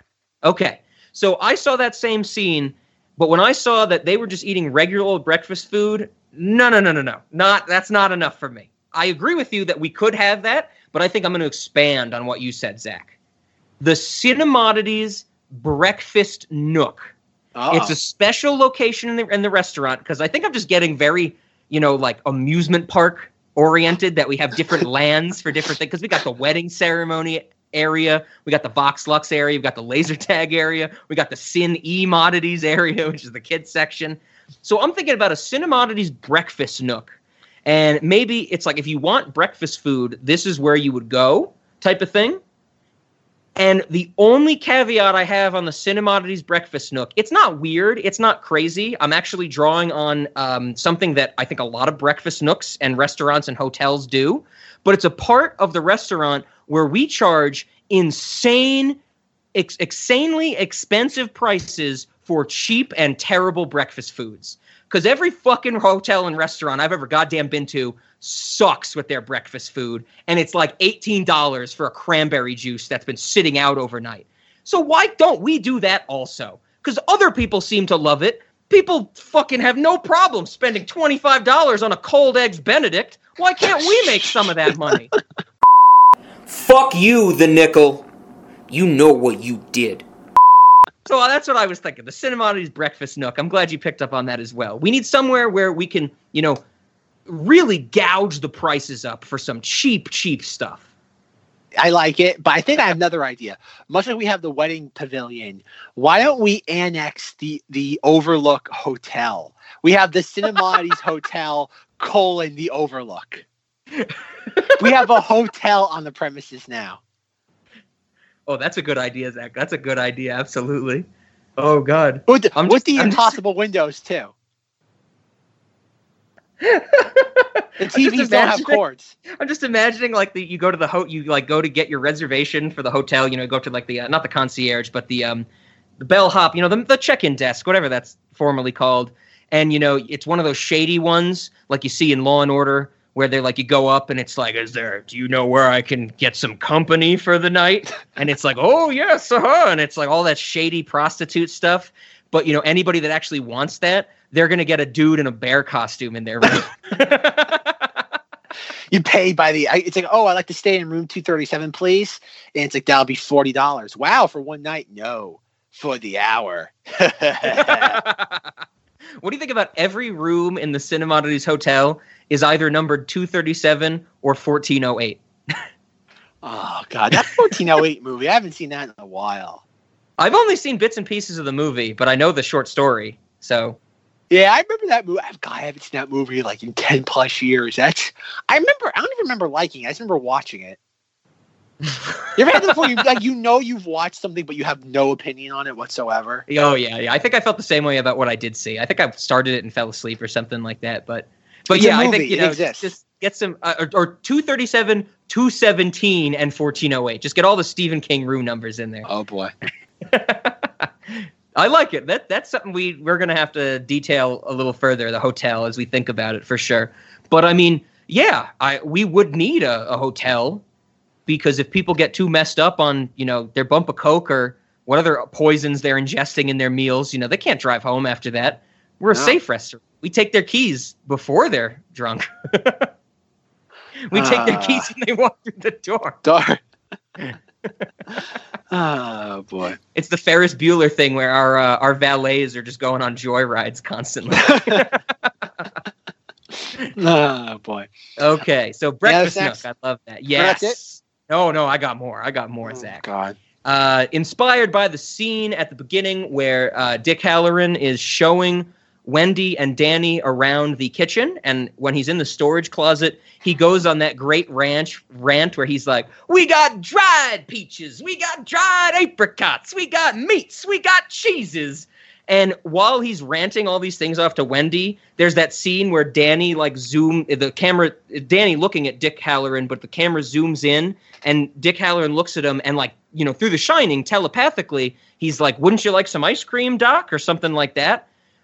We need a way for our waiters to telepathically communicate with customers, but the customers don't know about it. So this is what I mean, Zach. I want our waiters to have the ability where when they're listing off specials, or, you know, they're going through a list that they have to give to customers, since they're waiters in this restaurant, they can telepathically curse at the customers. I want, and the customers can hear it, but they're not going to know. Like I said before, when you realize you're going crazy, the first response isn't, whoa, everybody, did you know I just heard something? Did you hear anything else? Nobody's going to do that. So I'm thinking if we do it sparsely enough, you know, one of our waiters is going to be listing through specials, and then the customer is going to be listening attentively, and it'll be something like, and we have the country fried steak, and then telepathically, get that, you fat fuck. And the customer is going to be like, what? What? So I want that, but that's our no liability way for our waiters to be mean to customers. Because you can't prove it. You can't prove it. There's no police report about telepathic incidents. We're good. No liability. What do you think? I think it's another subline of the Cinema Oddities restaurant. No liability. No liability. I'm always thinking about that. Absolutely. The last two I think I have are actual foods. So one of them, I think they're both pretty easy. Red rum. Red rum. I want to serve rum that is just rum, but we have colored it red through the distillation process. Maybe we're making this rum in-house. Maybe we're just getting cheap rum and coloring it red, but red rum. Easy enough, right? Sure. Okay, and the last one I have is a food, but it's also an activity. Zach, you're familiar with a profiterole, right? I am not. Okay, profiterole is a puff pastry, basically, like a little puff pastry, and it's got some cream in it or something like that. Profiteroles are good if you like, you know, sweets and puff pastries. There's a thing called a croquembouche. So a croquembouche is a tower of profiteroles. It's basically like a big pyramid, or rounded pyramid, so tower, of profiteroles. Like hundreds of profiteroles you can get in a croquembouche. Like it's a huge party food. So this is my thought. We have kind of something you can order or something you can go to in the restaurant, and we make a croquembouche, but it's not in the shape of a tower. It's in the shape of a door. And if you're not familiar with croquembouche, what you do is you make like hundreds of profiteroles, and then you make a caramel sauce, and the caramel sauce is like the glue that keeps the tower together. We do the same thing, but we build a door or a wall-shaped thing, and we let the customer hack through it with an axe. And then when they're done, they can eat those profiteroles type of thing. And I think that's a good way, you know, just to combine the famous scene from this movie with a good dessert, with excess, which we love in the Cinemati's restaurant, because you'd need probably thousands of profiteroles to make a door big enough that you could hack an axe through. But it's also fun. It's entertaining to our customers. It's almost like I was thinking about it as the piñata of the Cinemati's restaurant. And, you know, of course, I also think that we should kick people out if they use the axe to break down this door. And if they say, "Here's Johnny," we boot them. We just good. We boot them. We take their credit card and then boot them. No bump of coke for you. No bump of coke. No freak DVD. No bump of coke. No liability. No liability. So what do you think? I thought that would be cool. Like if we have a wall of pastries that you can hack through. Like I would do that for sure. I would give it a shot. You could also do some sort of like, oh good Lord. Like like the sugar glass too. Oh yeah, absolutely, absolutely. Yeah, anything that, you know, we can kind of, you know, solidify to some extent, but still make it easy enough to break through. Yeah, I dig it. Cool beans. That was the last one I had. So we got some rum, we got some desserts, we got some no liability. I'm ready for Dr. Sleep. Dr. Sleep, for those of you who might not know, Stephen King, and supposedly he doesn't do drugs anymore, but in September of 2013, Stephen King published a follow-up to The Shining titled Dr. Sleep, where apparently something, a bunch of stupid stuff happens with Danny. Who the hell cares? But what happens apparently is that, I don't even know how to describe this. They're making a movie on it, and when I first heard about this, I'm like, oh, like, of course, they're getting like a follow-up, a follow-up to The Shining being adapted into a movie. Why not? I heard like Ewan McDonald was in the movie, and I'm like, that's not Danny Torrance, but whatever. He's a name, and I would imagine he's not too expensive. So like a couple of weeks, like maybe a couple months ago, like a trailer debuted for it, and I was like I had like a ton like of Stanley Kubrick Shining like scenes in it, yeah, and I'm like, why are they doing this? I'm like, Stephen King hates the Stanley Kubrick film. Yep.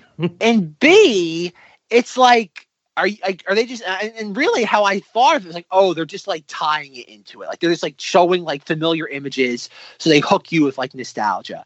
And I'm like, that's a really cheap marketing angle, but fine. Whatever it takes to get butts in the seats, I'm on board with. Mm-hmm. So a couple of weeks ago, I remember like seeing online that like a final trailer was released. I didn't watch it because I really didn't care.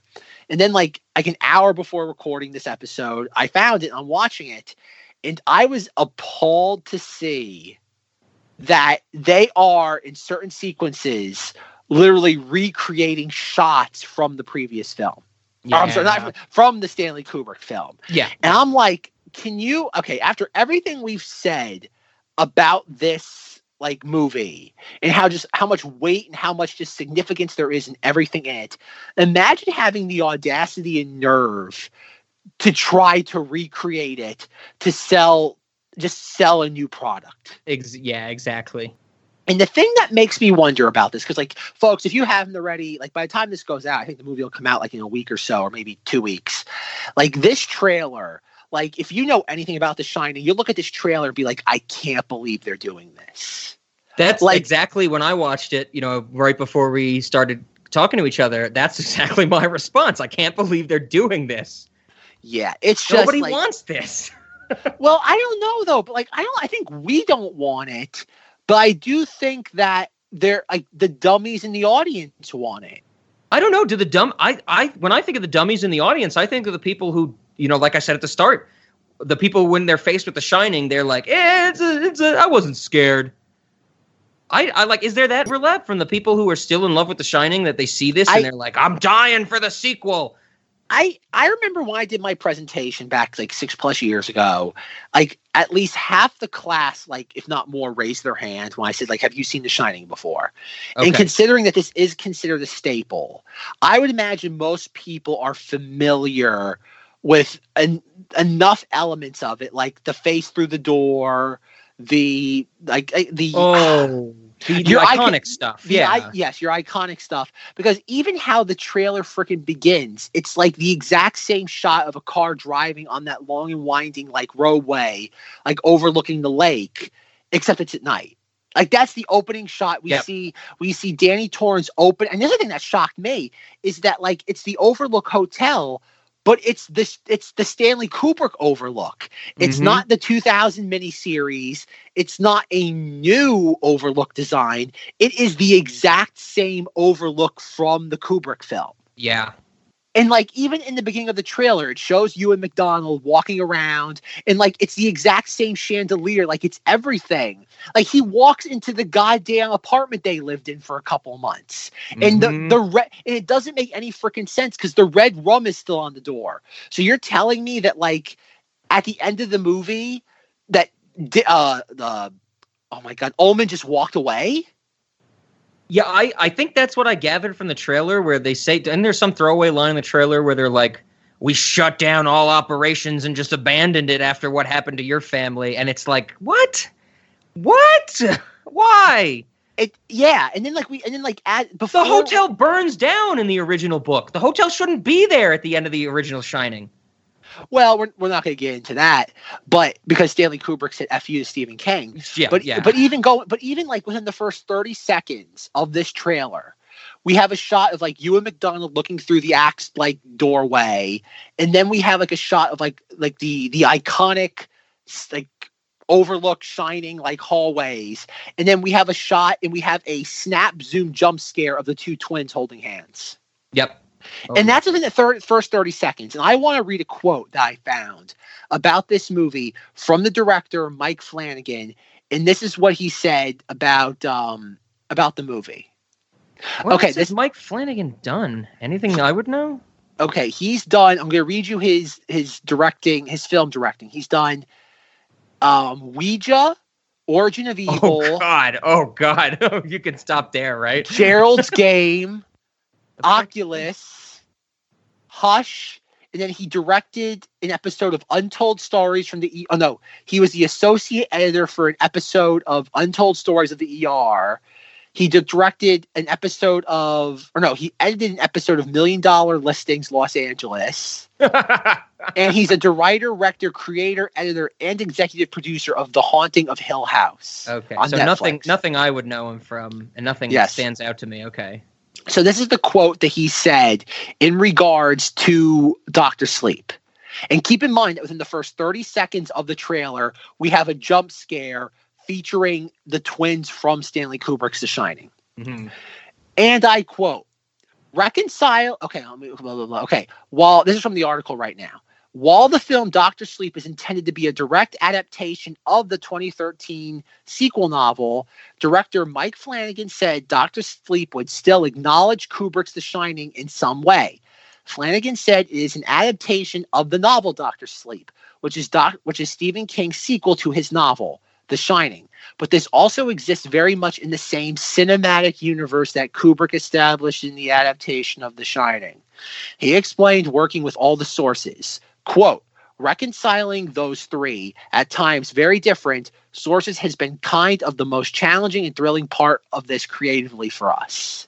He first visited the novel, then had a conversation with King to work out adapting both sources. As part of the process, Flanagan recreated scenes from The Shining to use in flashbacks. He also avoided the horror film trope of jump scares as The Shining did. Keep in mind, folks, the first 30 seconds of the trailer has a jump scare of Stanley Kubrick iconography from The Shining. Jesus. And this is the thing that pisses me off, is that you have Stephen King, who despises the film, has despised it for almost 40 years. Yep. You have a director who claims to not doing any of this stuff. And this is the thing, too. I would imagine Stanley Kubrick probably had written into his contract at the time that they couldn't make a sequel to this without his involvement. Mm-hmm. Yeah, I would So- totally imagine that. Yeah. And this is the thing that bothers me, that like for the same reason why that the Kubrick estate won't let us have like the Ullman hospital scene, yet they will allow a bastardization of his film. Oh God. Yeah, I don't know. I don't get it. It makes me genuinely angry because it's like you have like Stanley Kubrick isn't just your like token filmmaker. He's one of the very few filmmakers in the history of cinema that is truly like imitable. There is not just like it's just there's nobody else like him. He was this like once in a lifetime or once in a generation filmmaker that you don't get another of. And yet Warner Brothers, in a cheap like effort to make a buck, is just let's just use stuff from the film. It doesn't matter. I'm imagining that there's people at Warner Brothers or Warner Brothers is doing Dr. Sleep, right? Yeah, Yep. They're doing the footage, recreation footage. But I imagine there's someone there who's like, oh, it sucks that we can't like soft reboot The Shining. And then some intern went, no, Stephen King wrote a sequel like, 20, 30 years later. And they go, thank God we can do that. Money, money, money, money, money. Yeah, that's it's okay. Like that's the weird thing because like, when they first announced this, it sounded like a horrible idea, and I'm like, oh, but then I realized like the only thing that again I never really had any genuine interest in seeing this, but like the idea was kind of like interesting, being like, oh, like on like a creative level as a producer, it's like, oh, you have Stephen King, who's really hot right now when it comes to like readapting his works. It's interesting that we keep getting readaptations of already familiar Stephen King works, whether it be Carrie, Pet Sematary. It's amazing that none of the stuff he's written in the last 25 years gets adapted into new stuff. Isn't that amazing? That Well, Stephen I King- mean, Zach, you're clearly forgetting the grandly successful TV adaptation of Under the Dome, starring Dean Norris. Well, sure. No, I agree with you. Everything, all his adaptations in the recent years have not been. I haven't enjoyed them at all. But I think it's interesting though that like Hollywood has been like so, like, they put him again. They hold King in such high regard, yet they refuse to adapt any of his new stuff. Yeah, it doesn't have that power like the old stuff does. Absolutely. Yeah, and I think find it interesting that like, oh, King doesn't like anything Kubrick did, so why would you pull from that? Again, it goes back to the whole thing too. Is that like, do something new, do a new Overlook. Yes, you can say it's the sequel to The Shining because it technically is. It's the sequel. It's the adaptation of the sequel book. But the thing, because I remember when my mother, again, for spoiler alert for people who want to read Dr. Sleep and who haven't seen it, because my mother read that and she really liked the book. Okay. She liked it and she said, "Oh, it's really cool in the end. What happened?" And I'm like, "Okay, what happens?" She goes, "In the end, like I don't know, because every movie now has to be. I'm sorry, every book, everything now has to be like a Marvel like battle at the end." Of course. She goes like in the end of the book when like Danny's fighting like all the villains, Jack Torrance shows up to save him, and Jack Torrance is redeemed. He essentially, Jack Torrance. Okay, thank you. That's the correct response. That's the correct response. What the fuck? We have Force Ghost Jack Torrance. That's what I was about to say. This is so ridiculous. I know, but this is the $1 million question now. Are we going? This feels like a Rise of Skywalker level question now. Right, I think Rob knows where I'm going with this. Mm-hmm. Are we going to get a digitally de-aged Jack Nicholson? Oh, 100%.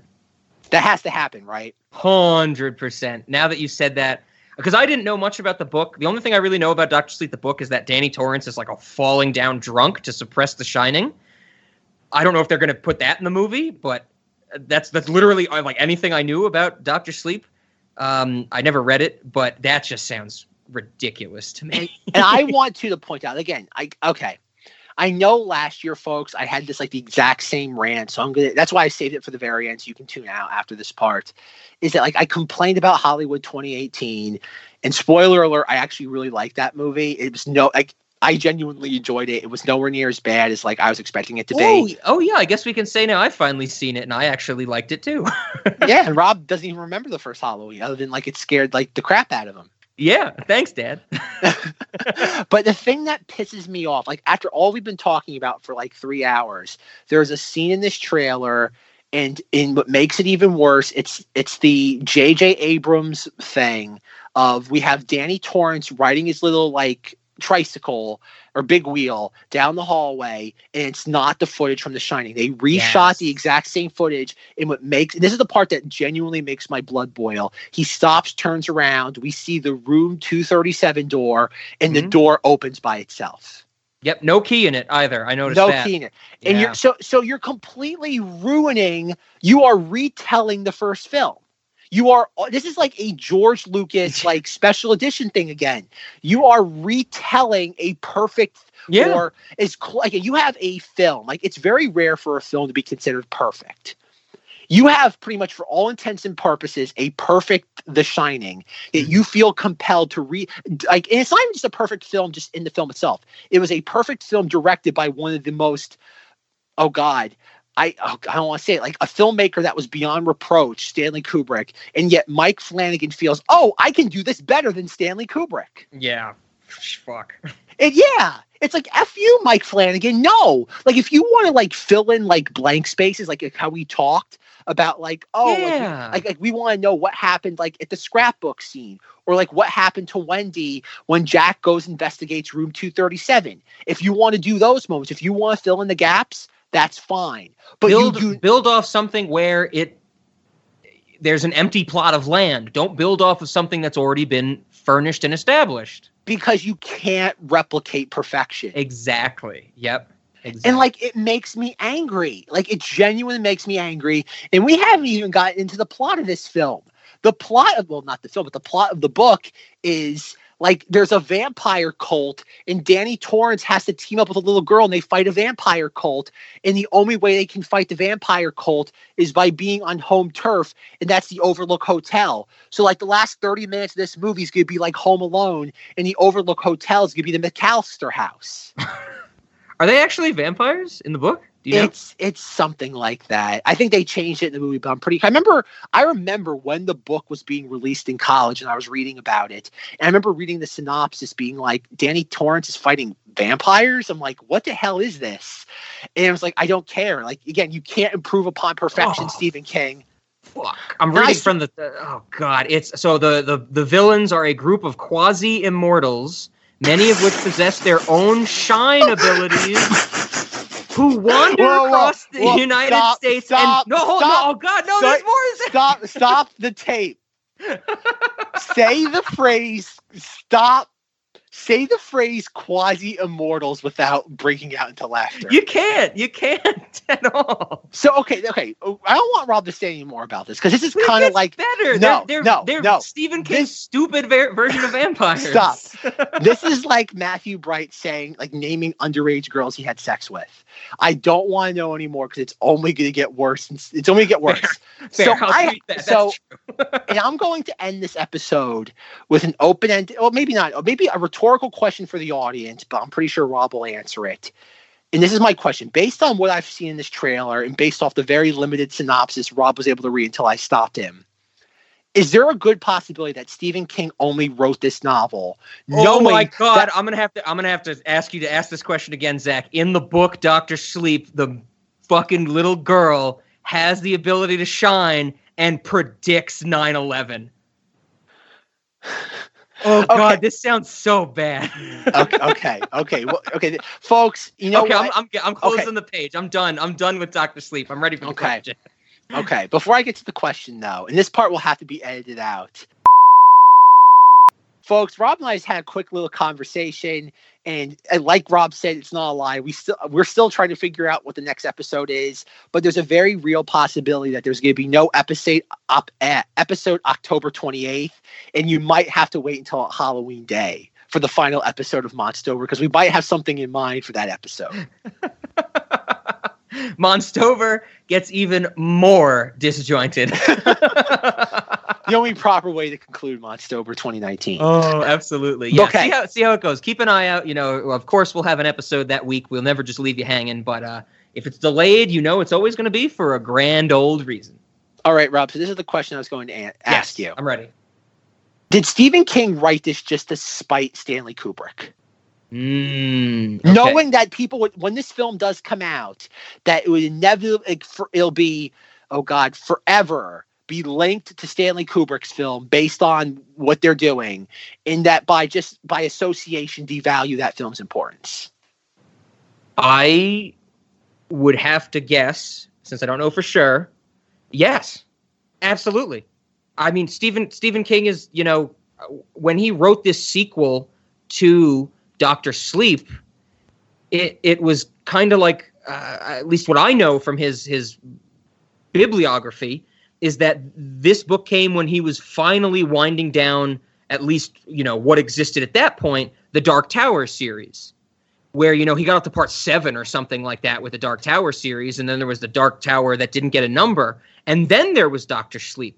I feel like, that is exactly what he was looking at, because, when he was writing the Dark Tower series, he was like, this is my universe. The Dark Tower is connected to all my other books, and they all take place in the same universe. And whenever I read one of the Dark Tower books, which I can't stand, like, I love Stephen King's books, I hate the Dark Tower series, but that's what I got. I got the sense of, this is going to be a movie series, a franchise one day. And I think, when that bombed, what was that, Idris Elba and Matthew McConaughey, it was like, what else can we do?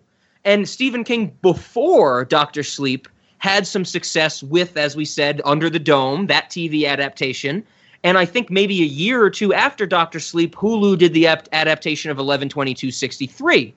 So I totally think maybe if it wasn't his intention, I'm going to write this and sell the rights like a Michael Crichton type of thing, where he was just writing books to sell to movie studios. He had to have it in the back of his head. He did not like the legacy that The Shining has, because it's overshadowed by the film and not his novel, that he had to undo the crimes against his writing. I could totally see Stephen King having that mentality, and now it's finally coming to fruition. Stephen King has a current net worth of $400 million. He's one of the most revered authors, yet he, for some reason, can't. Think of all the adaptations there are of his books, of his works. Yet he still can't. 40 years later, he's still, or technically 35 years when this was written, he's still that angry about it. Yeah, Can you imagine having this is a man that got ran over by a car, has all this success, has millions of fans worldwide, yet he can't get over the fact that one adaptation very early in his career of such things wasn't the way he saw fit. And he just can't get over that he feels that now, 20 years after the filmmaker is dead, he's going to sit there and do this. And this is the question I'd love to know. Considering that Kubrick, had all these things with his films, I would imagine there must have been a clause in his Shining contract, probably from sometime in 1970 something, that Warner Brothers could not use any of his stuff unless him or his estate signed off on it, which I'm guessing they probably wrote a check to his estate. Yeah, I would totally imagine that. And, I think that this is something I'm sure has stuck with Stephen King for a long, long time. Because, The Shining in 1980 came out, and, he's had that legacy with it forever. But he's certainly always been, as I've described him, a self-centered author. A lot of his characters are him. Of course, everybody knows, every book he writes, most of the books he writes take place in Maine, where he lives. They're about things that happen to him. I think the best and most notable example is Misery. That was his dream of somebody loving his work so much that they need to capture them and hold them hostage type of thing. And of course, then even after Misery, when you get to the mid-90s, when he did his full rehab stint, I can only imagine, once you go sober, the things that harkened on you as an artist start to grate on you more. And that thing with Kubrick has to be one of those, from everything we've heard about Stephen King. So I could totally see that is totally his mindset, maybe not completely consciously, but it's some motivation back in the dark corner of his mind, if anything. All right. Well, Rob says this. I'm going to play a clip. I don't know how it's going to sound. All right, I can always edit that. But Rob, I guess neither one of us can talk. But I'm going to play this clip, and for our audience, we're going to edit it out, or we'll insert the audio, and then Rob and I are going to respond to it. Okay. Jack Nicholson plays Jack Torrance, an unstable writer who takes the job of winter caretaker at the secluded Overlook Hotel. Is there something bad here? Well, you know, Doc, when something happens, it can leave a trace of itself behind. Things that people who shine can see. Jack and his son Danny have a psychic gift, a shining that lets them see the ghosts of the murdered people at the Overlook. Those ghosts terrorize Danny while they slowly drive Jack insane. Jack Torrance, he's an alcoholic. He doesn't know how to control it. And he blames his son and his wife for his artistic impotence. Whenever you come in here and interrupt me, you're breaking my concentration. You're distracting me, and it will then take me time to get back to where I was. There's something about this hotel that just wants the people who go there to murder each other. Come and play with us, Daddy. Forever and ever and ever. The Shining is filled with the kind of iconic scenes you'd expect from one of history's greatest directors. But Kubrick made many changes to King's story that didn't sit well with its author. I can enjoy it on the same level that you could enjoy a beautifully restored Cadillac without a motor in it. You know, my rap about it is there's no character arc. In the book, Jack Torrance goes from a nice guy who's trying to get better for his family and for himself. And I felt like Jack Nicholson played Jack Torrance as though he were crazy from the Crazy jump. from minute one. That is quite a story. Talking with Mr. Ullman in the office, and Ullman saying this and that, and Jack's going, yes, absolutely, Mr. Ullman. Well, you can rest assured, Mr. Ullman, that's not going to happen with me. I also thought that Kubrick had taken a pretty strong, scary suspense horror novel and turned it into an art film. I don't think that could have been like any different from Room 237. Any more different from Room 237. But the thing about this, though, is that, again, King's comments, I'm shocked. Well, I'm not shocked.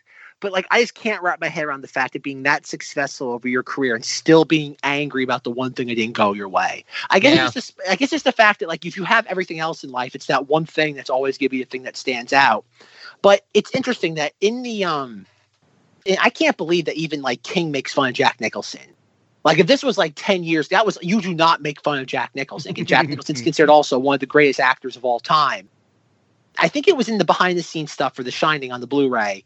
Steven Spielberg is talking about it. He goes, I thought Jack Nicholson was his performance is too campy.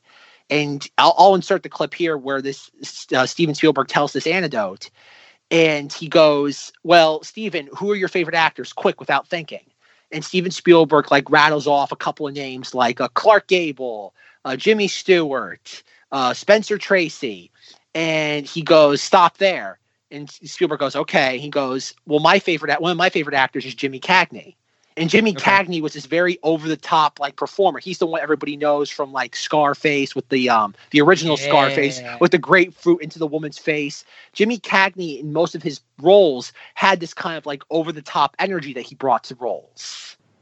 Spielberg concludes it by saying that, like, what Kubrick's response was, just because it's not what you wanted doesn't make it over the top. If that just because you don't think that's what's best for it doesn't mean that it's inappropriate for what I'm going for.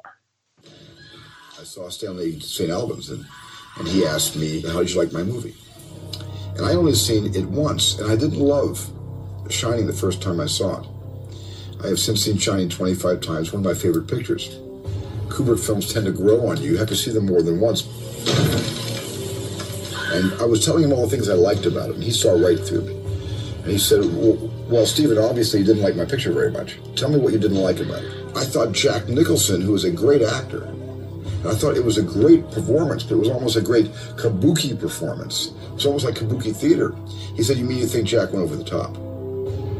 And I said, yeah, I kind of did. And he said, okay, quickly, without thinking, who are your top favorite actors of all time? And I want you to think, just name off some names. So I quickly, went Spencer Tracy, Henry Fonda, Jimmy Stewart, Cary Grant, Clark Gable. He said, stop. He stopped me. He said, okay, where was James Cagney on that list? And I didn't have it. I thought, well, he's up there high. I said, but he's not in the top 5. He said, you don't consider James Cagney one of the 5 best actors around. You see, I do. This is why Jack Nicholson's performance is a great one. Here's Johnny. To this day, I cannot figure out why King is so angry about this. Yeah, opinions, man, they exist. But like the thing about this, like who if Stanley Kubrick didn't make The Shining? Who knows? And it's not like Stephen King didn't get any extra additional bump from that. It wasn't like it came out and it damaged his career. It's not like Stephen King was trying to sell a manuscript in the summer of 1980, and guess what? He got rejected because people hated The Shining. Mm-hmm. That's why I mean he is still to this day benefiting off that film. Absolutely. You know, he hates it. And like, I think Rob Scott, even though I'm going to reserve my final judgment until I see this dumb movie. Sure. But like, it's hard to not at least understand the perspective that King wrote this solely to try to tarnish the 1980 film's legacy. Yeah, it seems that way to me from what I know about Stephen King and his kind of perception of his art throughout the years. But of course, you know, I think that's never something he's going to admit to. It's just going to be a rumor mill type of thing. But I got to imagine there's other people thinking that while we're thinking the same thing. If they know that Stephen King doesn't like the Kubrick movie, and then, you know, The Shining 2, Dr. Sleep comes out so many years later, it leads itself to that story that he was doing it for that kind of not pettiness or maliciousness, but that revamping. I think it is maliciousness. Kind of malicious towards that film, but I think Stephen King sees it more as reclaiming his property. Then why did he like? That's the weird thing about Stephen King, though. Is like, look at all the subpar adaptations of his works that are in existence. Mm-hmm. Sure. Like Rob knows for like a year now I've talked about doing like the Stephen King series, and like Rob's never seen Sleepwalkers. Nope. Sleepwalkers is like the most insane movie you will ever see, based on like a commercial property, and the amount of like talent there is in that film is like bonkers. And I don't want Rob to look into that just now because we'll get to Sleepwalkers one day. Okay. But it's like it's one of those movies that like, oh, he's okay with that. And I wonder if part of it too is the fact that like he feels like Stephen King, oh God, all these freaking names that begin with the letter S. Stanley Kubrick outdid him.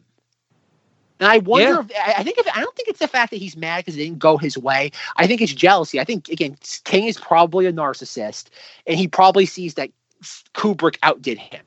Yes, that's a really good way to put it. Yep, that's what I was getting at with him being a very self-centered author earlier. I think that's exactly got to be a big part of the motivation from him. Yeah. So if I can't beat him, I'm going to ruin his legacy now. And I'm going to buy off, much like how Kubrick was able to buy me off when I didn't have the stature or clout to defend myself, quote unquote. Now that he's no longer around for 20 years, and his widow's like 90, Christiana's like 20, oh God, she's like 90 years old now. Okay. And probably the daughters are in charge of like probably managing her just bills and her well-being. They probably see, oh, Warner Brothers is willing to write us a check for $20 million to do whatever they want with the footage, or just reshoot anything that we want. So why not? Hell yeah, get that paycheck. I don't know, how much did this cost? Like, I see. What was the budget on this? This had to be $100 million film. Yeah, it's an interesting thought, absolutely. But I definitely think, you know, it's something that I've been familiar with artists, you know, because art gets adapted, readapted, recreated, remade, reworked, and it all comes down to, you know, you give those rights away at the start, or maybe not give them away, but you give your permission type of thing, and it doesn't always turn out the way you like, and it all comes down to the artist, to how you handle it. And I think what we're seeing, as what we've discussed, is Stephen King is not happy about it, and he's trying to reclaim that territory by tarnishing this older film. But, you know, the other side of the coin, I think, happens a lot more with music. I mean, still to this day, when I talk to anybody about the song Mad World, they think of the Gary Jules and Michael Andrews version from Donnie Darko. And that's a great song. And I find it kind of funny, I find it kind of sad. The dreams in which I'm dying are the best I've ever had. I find it hard to tell you, I find it hard to take. When people run in circles, it's a very, very mad world. Mad world. But that song was written by Tears for Fears almost 20 years earlier.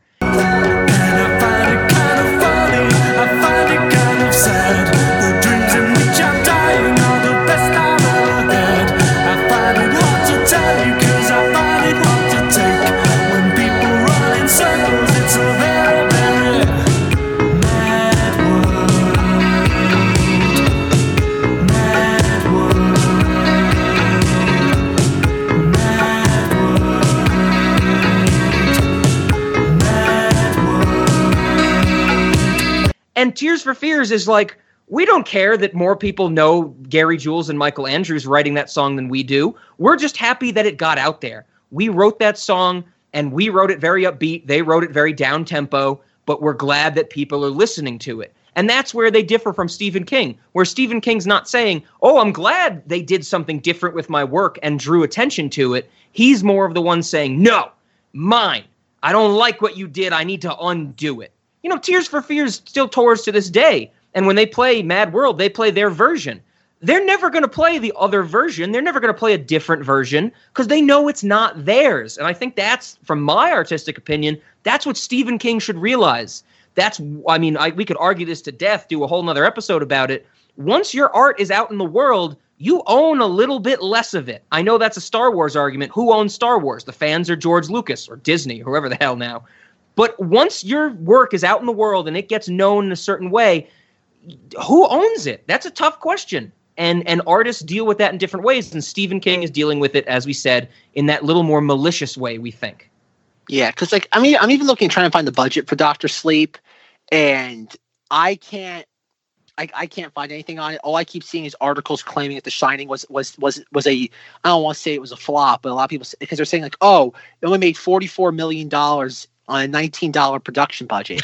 Well, this was also in 1980. Yeah, exactly. With inflation, a $19 million budget is around like $60 million, and $44 million is around like $150. So like in today's dollars, it tripled its budget. And that was also back in the day too, where they just kept that was in the 1980s, where they just kept re-releasing things over and over and over again. Yep. And never mind, there was Blu-ray, not Blu-ray. There was VHS rentals. There was Laserdisc. There were VHS copies back when they used to cost like $60 a piece. Okay. So I think it's kind of nervy to say at the box that The Shining was an underperformer at the box office. Mm-hmm. Much like what Rob and I have been saying now for a while when it comes to the Twilight Zone revamp. I think the phrase "everybody involved should be ashamed of themselves." Oh yeah, definitely comes to mind. Yeah. I feel the same way. I mean, that trailer, I have no interest from that trailer. It's gonna look like some bonkers nonsense, and we'll see how it goes. The Shining was the 14th highest-grossing film of 1980. Oh, okay. Yeah, below Smokey and the Bandit 2, The Blue Lagoon, The Blues Brothers. Smokey is the Bandit. Smokey and the Bandit 3. Smokey is the Bandit.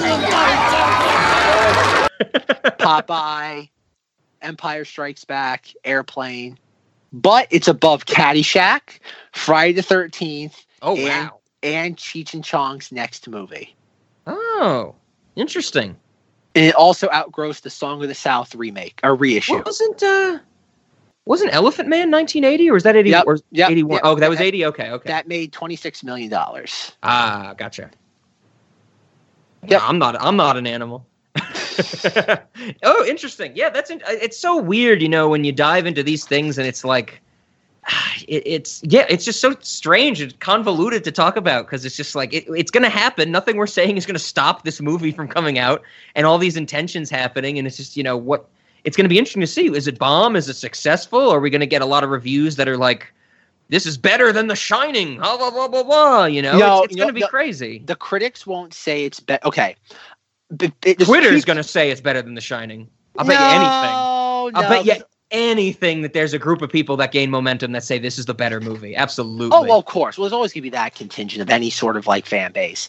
But I think, remember, depending on what we think, there's a possibility that King wants this to be bad.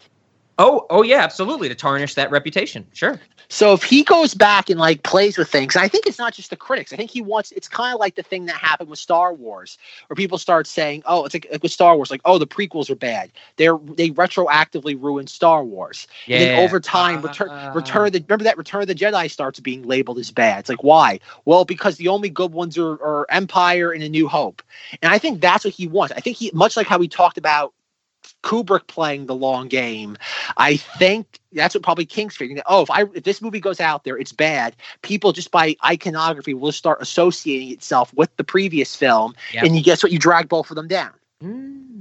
I can only hope that we get, that's sarcastic, that we get people saying either not much Shining or Dr. Sleep ruined my child. Because I would love to, if anybody says that, I would love to talk to them and be like, please explain to me how the original Shining was your childhood. Because you're an interesting person in that own respect. I bet there's someone out there. That'll say that. Absolutely. So, interesting. Okay, Zach's angry, and yes, I am. We're letting him off his leash. So, Shining epilogue, people. Dr. Sleep. After talking about The Shining for like 3.5 hours, there's not enough said about The Shining from the Cinemodities podcast. So I'm holding Rob against his will. I have him, for once, I had the battery acid that I'm using against him. I don't think anybody in the audience understands that Zach sent me a middle finger emoji in front of a picture of the Dr. Sleep Red Rum poster. That's the equivalent of like a nuclear bomb for Zach. Like sending a middle finger emoji. That's the hardest of the hardcore disses from someone like him. I wanted to give the actual finger, but there were people in the lobby, and considering my reputation at that theater, I think it's best not to do anything that incites them against me even further. But yeah, so Dr. Sleep, I've had quite a few thoughts on this. In the week since we recorded that episode, I actually went and listened to another podcast that did something very similar to what Rob and I do on Cinemodities, where they have a bunch of clips. I think Rob would love them. Okay. If it weren't this podcast I listened to, I don't even remember their names. I don't even know how to find their episode now because I didn't subscribe to them. I would describe that podcast as a combination between Cinemodities and the Amazon Women on the Moon podcast, because this podcast had like a ton, like Rob would love it. They had so many clips, they had so much audio, but it was a man and a woman, and clearly the man wanted to do the woman. And she was from Detroit? I don't know. It wasn't said they were from Detroit. I was hoping that maybe if I listened to the entire show, they would eventually tip their cards a little bit. But like the best part was, and I find this a very interesting dynamic between podcasters, if one is a woman and one is a man. The man always uses the pronoun we. Oh, when we talk about this, we have audible credits. And she always says I. She always uses a singular pronoun where he uses a combined pronoun or a plural pronoun. And I just find that fascinating. But that's neither here nor there. So I listened to them, and they were like, it kind of made me, they had some insights, but it was that, like, they keep talking about, like, the theories in Room 237, and they're like, I don't want to hurt anybody's opinions. Like, all these people are entitled to their beliefs, but they're wrong. And I'm like, no, you don't get to have it both ways. And then at one point, too, they're talking about, like Scatman Crothers talking to Danny about the shine. They're like, when we say the word shine, we are not using that as a racial slur. And I'm like, why would anybody think you're using it as a racial slur? You're talking about a movie called The Shining where the characters say the word, like, oh, Danny. My grandmother and I used to call it the shine. Some people shine, some places shine. And they're like, we don't want you to think that we're being racist by using this term. It's like, what? I couldn't. It was entertaining, like in a baffling way. Like it wasn't as bad as the other one before, where clearly, again, the guy wanted the woman like really bad, and she was 100% oblivious to it. This was a little bit more low key, but still, it was like this weird sort of just dynamic between male and female podcasters that aren't married. But anyway, though, so I've been doing a bunch of thinking about this. I think I meant to bring it up last week when we were talking about Dr. Sleep, in that Dr. Sleep, in the Shining novel, Halloran lives. Yeah. The only person that dies is Jack Torrance. Yes. When the hotel burns down, and then Wendy, Danny, and Halloran get away. Yes, but in the movie, he dead.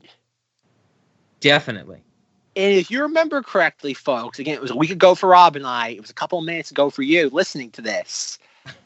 The director says we have to reconcile. Now you're in a time vortex, listeners. Yes, we're all in the Shining. We're all in the Overlook right now. We're recording live from Colorado. I'm recording live from Colorado. Not Rob's always recording live from Colorado. You didn't tell me you were going to be in Colorado, Zach. I've always been there. I was just in the hotel. I was there half the time. I was here in New York. I didn't even know where I was.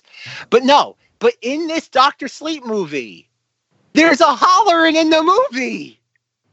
Oh, yeah, that's right. We see someone who's playing like not Scatman the same character, right? It's not Scatman Crothers playing Scatman Crothers. Exactly.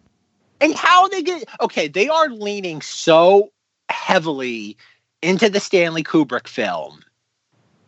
Yet the only character that dies in that film is being brought back. Imagine watching like a Godfather Part 2 where Marlon Brando is back.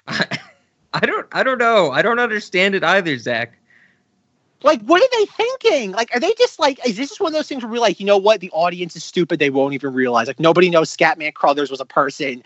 We can just tell people he's alive and no one's going to question it. Or is this King saying, you know what? I'm going to F up the previous movie. Another example of that. That's where we keep wanting to go back to, but I don't know. I feel like that's something that I would expect them to explain, whether it's fully detailed or just a throwaway line of dialogue. I think that's something they would have to explain in the film. Since they're relying so heavily on the Kubrick material, if they're bringing that character back and it's not just in flashbacks, then they're going to have to tell the audience why to some extent, right? I guess. I wish I had an answer. We're going to have to wait till the movie comes out. I guess. But no, so that was kind of the first thing, was that like I was kind of like flabbergasted at that, being like, what the hell is going on? What did you send me on Facebook about Goosebumps? The second thing is that as I was like looking into more information about like excised footage from The Shining and like all this stuff, I came across 2 articles. I should link to both of them in the show notes. One of them is from EW called The Shining Producer Explains Ending Changes. And the other one is called Why You'll Never See the Missing 2001 A Space Odyssey, something. Mm-hmm. But in this first article from EW, The Shining Ending Explained, it was published March 30th, 2017. It's not too long ago, about 2.5 years ago. And in it, they interviewed Diane Johnson, the co-screenwriter of The Shining, and Jan Harlan, who was a producer on many of Kubrick's films. It was also his brother-in-law. And in that documentary I talked about, last week, earlier this episode. 10 minutes ago, he's featured a lot in it. And the weird thing is that like he's there here and there. And I know Jan Harlan's kind of become the voice of the Kubrick like estate when it comes to his movies. Okay. Like I've said that like Kubrick's widow, Christiana, she's like almost 90. So I would imagine I have not seen her interviewed in a while. So I'm not sure if it's just she has no more interest in this or it's just she's gotten to an age where she can't do it anymore. It's anyone's guess. But I'm guessing that her brother's probably the one that's just doing it all, considering that he was much more involved with the productions than she was. And in this article, it's a really fascinating article because they talk about a bunch of things about like this excised footage, a lot of the different endings that Kubrick had in mind for The Shining that he eventually discarded. But that was my favorite part, the different treatments they described. Yeah, that stuff was really neat. That's my only other note that I have about this, is that I thought it was interesting that Halloran was going to be the possessed demon villain in the third act in one of the treatments. Which I thought would have been really cool. But that's neither here nor there. Because one of the things I found interesting was that like Harlan talks about how like when like originally Kubrick didn't want to do this, and he just wanted something commercial. And that's one thing, even like prior to recording this, and when Rob delayed our recording by like an hour, I was kind of glad because I was rewatching that Stanley Kubrick documentary. And one thing it seemed like was that Kubrick was, I don't want to say obsessed, maybe that's too strong of a word, but he definitely wanted his films to be box office successes, which I would imagine that most filmmakers do. Like he was not in, like Kubrick was an artistic filmmaker, but I think he was concerned about the box office. It wasn't like one of these things like other filmmakers like David Lynch, where it's like, okay, if my films don't do well, it's not the end of the world as long as I'm able to tell the story I want to tell.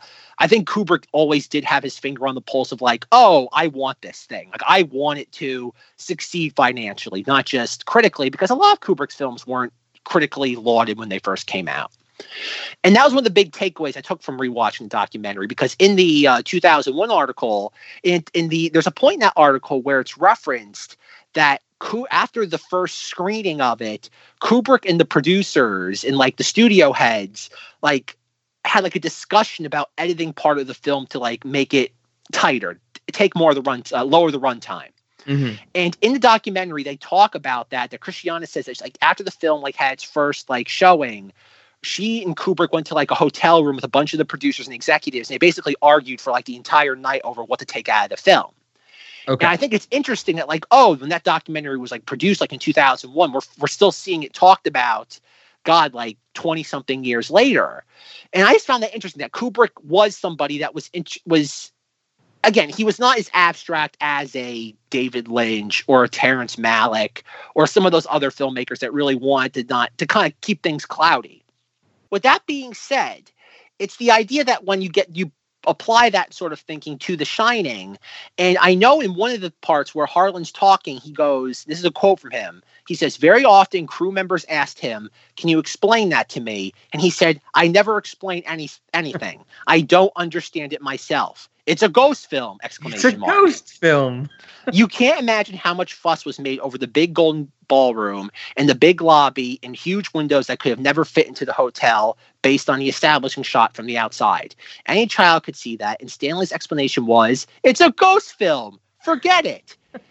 End quote. It's not a movie with a serious message. I know many people think it's impossible that Kubrick did a film which didn't have serious messages and an enormous amount of theory. An enormous amount of invented. Okay, that person put the wrong parenthetical. An amount of theories. While he was alive, that was relatively quiet. After his death, these theories came out, which were funny and partly insulting. Then we start seeing the Holocaust stuff gets attacked. It's a ghost film. Yeah. That's an insult to Kubrick. He would never deal with this thing and this sort of subject. He goes, the other ideas are much more harmless, where continuity mistakes are attributed with deep meaning. But when I rewatched that documentary today, there's like an opening montage, and it's literally it's from every single like headline a Kubrick film got when it like was released, or about basically any headline that revolved around either him or his films. And like one of the things is like perfectionist, all these things. And it's like, so you're telling me this is the guy that his entire life, like they even I forgot about how involved Barry Lyndon was. This is a guy that invented a camera lens that could capture natural light from like candles. And apparently like people in the film industry, people have been wanting the access to these lenses forever. And I think he either never let them have it, and I think at one point it was even rumored that he destroyed the lenses so nobody could ever do it again. Oh my God. But this was somebody who like went through such exacting detail. And even in the documentary, the part where they interview Sidney Pollack about Eyes Wide Shut, and I know earlier I said that film had like 400 takes, or I'm sorry, that sequence at the end had like 400 takes. He talks about Sidney Pollack that they reshot the ending sequence between him and Tom Cruise. It took 3 weeks for one scene. 3 weeks. And yet all this time we're supposed to believe Kubrick just completely gave up with this film and put no thought into it whatsoever. Yeah. It's doesn't jive.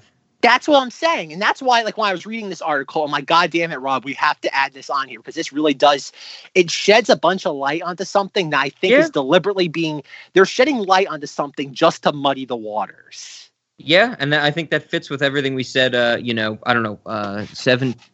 minutes ago with the cat instructions and the attention to detail and all of that stuff.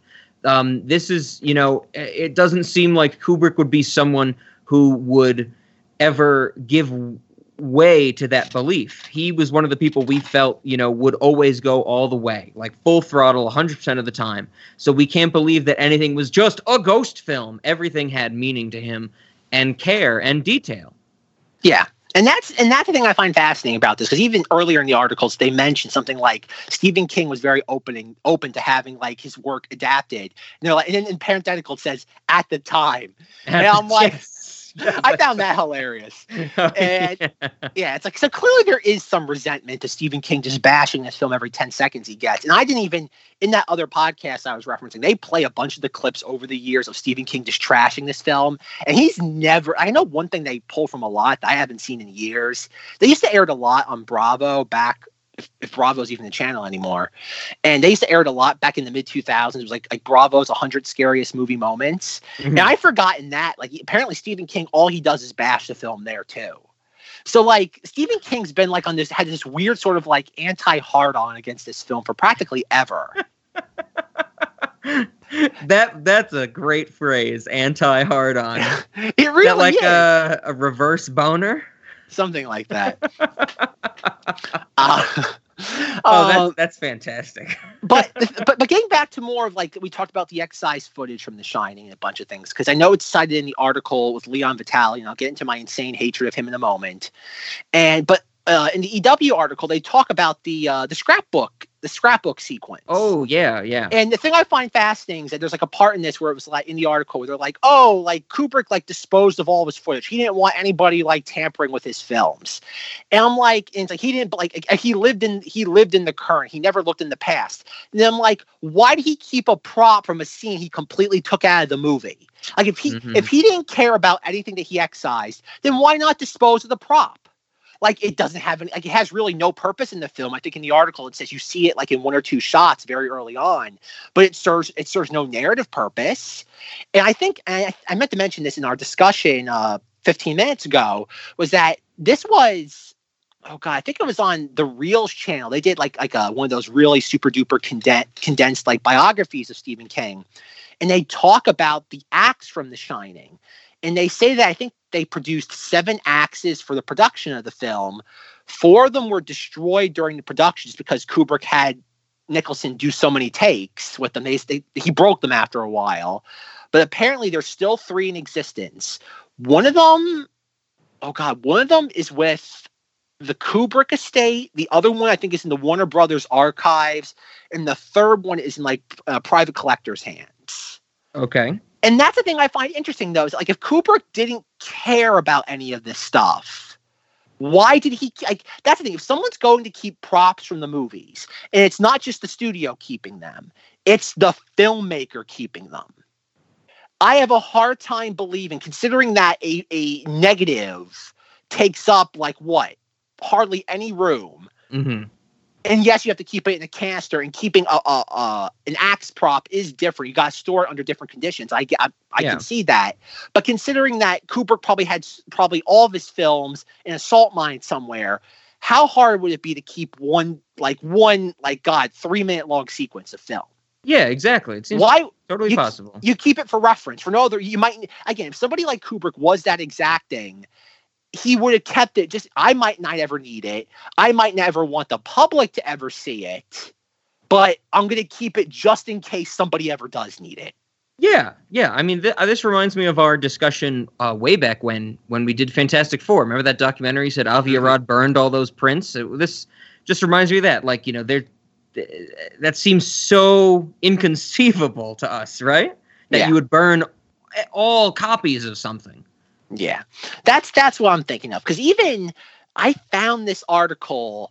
I didn't send this one to Rob though, but apparently, one of the editors that Kubrick used for The Shining, I think died recently, as in the last couple of years. In 2017 or 18, a bunch of his personal effects went up for auction, and one of them was a print of The Shining.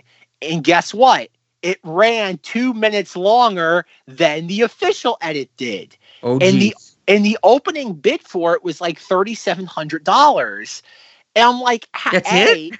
That was the opening bid. I looked into it. I couldn't find the final the final what it sold for. Yeah, I couldn't find it. I looked for it. I couldn't find it.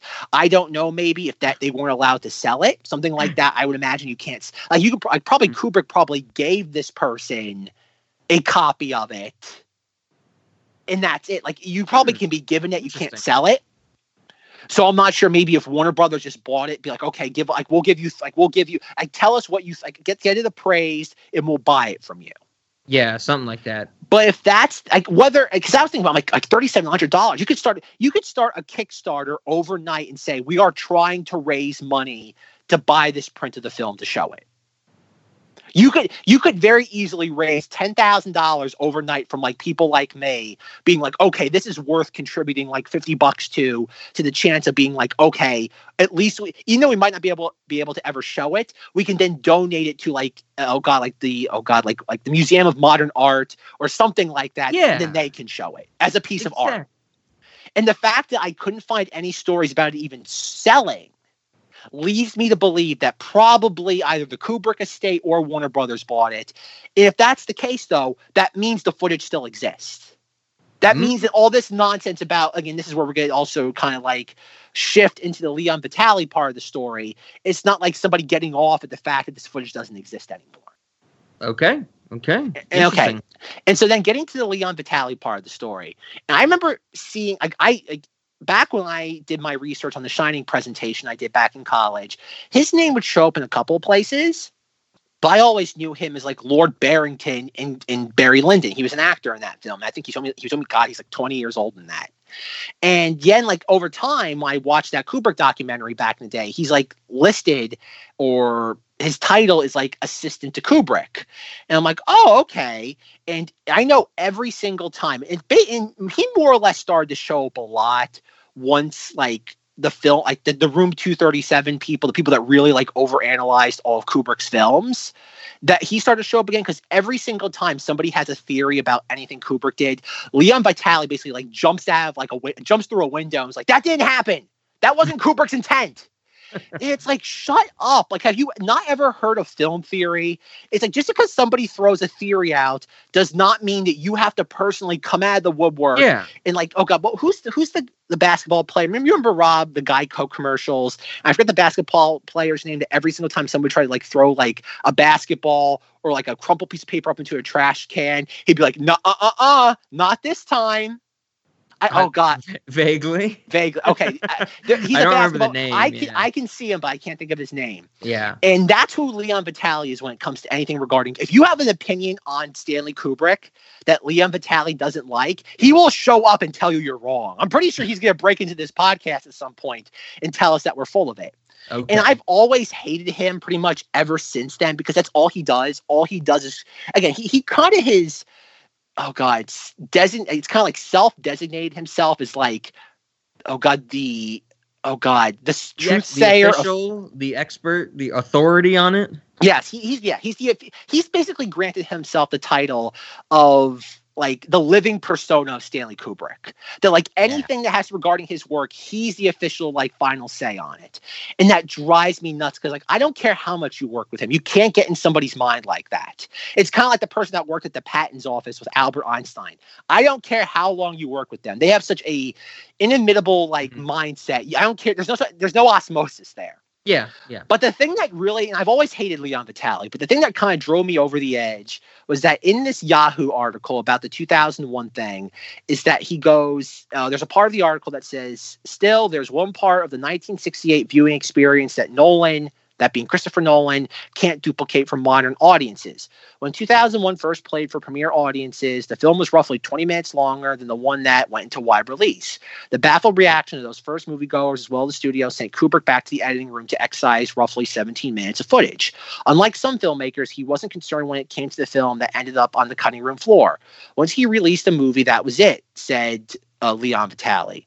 There's a place in London where all the city's refuse is taken, and I remember taking van loads of outtakes and stuff that was never used and burning them because he did not want any of his old material. And then he goes on to say, okay, there's more. While Kubrick's personal copy of those deleted 17 minutes roughly went up in smoke, it is worth noting that the footage still exists in the Warner Brothers vaults. And as far as the studio is concerned, that's where it'll stay. The stance may disappoint film buffs, but to music, that stance may disappoint film buffs, but it's music to Vitali's ears. Quote, I truly believe that they should absolutely not do anything to interfere with the film as it is now. If anybody has that kind of material, I would hope they'd say there's a reason why he didn't use it. And the weird thing about this, and there's more to this I could get into, but for brevity's sake, I won't. he says something. He goes later in the article, and he says something along the lines of, he's like, "Oh, when Kubrick like released a film in its final cut, that was it. Like there was no going back to it." And I'm like, well, it wasn't his final cut. He was strong armed into taking it out of there. So like and that goes to the Shining thing too at the end with the whole Room 237 sequence. I think in the EW article they talk about the scrapbook sequence being cut out in an earlier edit of the film. That was not a last minute edit. Yeah. And the thing that drives me nuts though is that it was part of his final edit. If people didn't strong arm him, it wouldn't have happened. And then even doing more research on this, I looked to see if any other filmmaker had ever edited the film after it was into release. And the thing with The Shining and the 2001 are kind of like, it's an apples versus oranges comparison, because The Shining was in release. The 2001 footage was not in release. Or for wide release, I mean. And it's the notion of, I don't think a filmmaker has ever done that before, where they've released a film into the public, into the public space, and then edit it from there. Yeah, I'm not familiar with it. At least in a commercial sense. I'm pretty sure there's probably some auteur independent filmmaker that's done that. I'm not arguing that. Like somebody who makes a film gets their local independent art house film to show it. Sure. Yeah. And then it's okay, I'm going to cut stuff out of it later on, once it's gone to bigger, better things. I did research and I could not find another example of a filmmaker editing their film in wide release. And there's really no precedent for this. And this notion that you can't do this, it's the director's intent once they release a film, blah blah blah blah blah blah blah. And I think part of it too is that nobody is saying that we want a George Lucas special edition of The Shining or 2001. Nobody is saying we want this footage reincorporated into the film. But I do think, considering that Kubrick did die at age 70, I would imagine that most people would probably God, he was born in 1929. He easily could have had another 10, 20 years in his life. I'm not saying he could have made more films in that time span, but it's the idea that he might have done some interviews. He might have written a memoir. Yeah. There might have been some insights. And considering that he died unexpectedly, considering that there is more of his work out there, not that it should be again, reintegrate into his film against his wishes. It should be at least be accessible to learn, to get more insights into how he thought. Yep, exactly. And that's what drives me nuts. It's the arrogance of the people like Jean Harlan and Leon Vitali. No, we are the gatekeepers of Stanley Kubrick. You are not allowed in. And Rob has said numerous times, it's no, his works now belong to the culture. Mm-hmm. And you are depriving us of this. And it's a very similar argument to the George Lucas Star Wars thing, where it's no, once you release a film that people other than you have seen it, you don't get to take that back. It's you don't I'm not arguing that on a legal property grounds. Yes, they Warner Brothers technically owns the film. They get the final say. But to discuss this in the arena of cultural significance, Kubrick took it out because he never wanted us to see it. Well, sure, but then he should never have released it in the first place. If he thought it was that bad, he should have pulled it out at the previous stops. I bet there's, probably scores of filmmakers that would love to go back during the film's release and pull things out. But they can't do that because that's not how you operate. And considering that this footage does survive, it should be in a place where people can not access it, but at least should be, at the very least, maybe it's not on the Blu-ray release, but maybe it should be in a museum. If you go to NYU, maybe there's a copy of it there. Yeah, absolutely. Just for make it, maybe again, not for the Blu-ray release, but if you spend $60,000 a year on getting a master's degree or a doctorate in film studies, then you can access it. Yeah, it should be in an archive somewhere. So some people, not just family member and quasi-family member gatekeepers, keep it away from the populace. Yeah, I agree. Nobody's looking at this to use it to tear down Kubrick. They want to just understand. There's only so many Kubrick films in existence.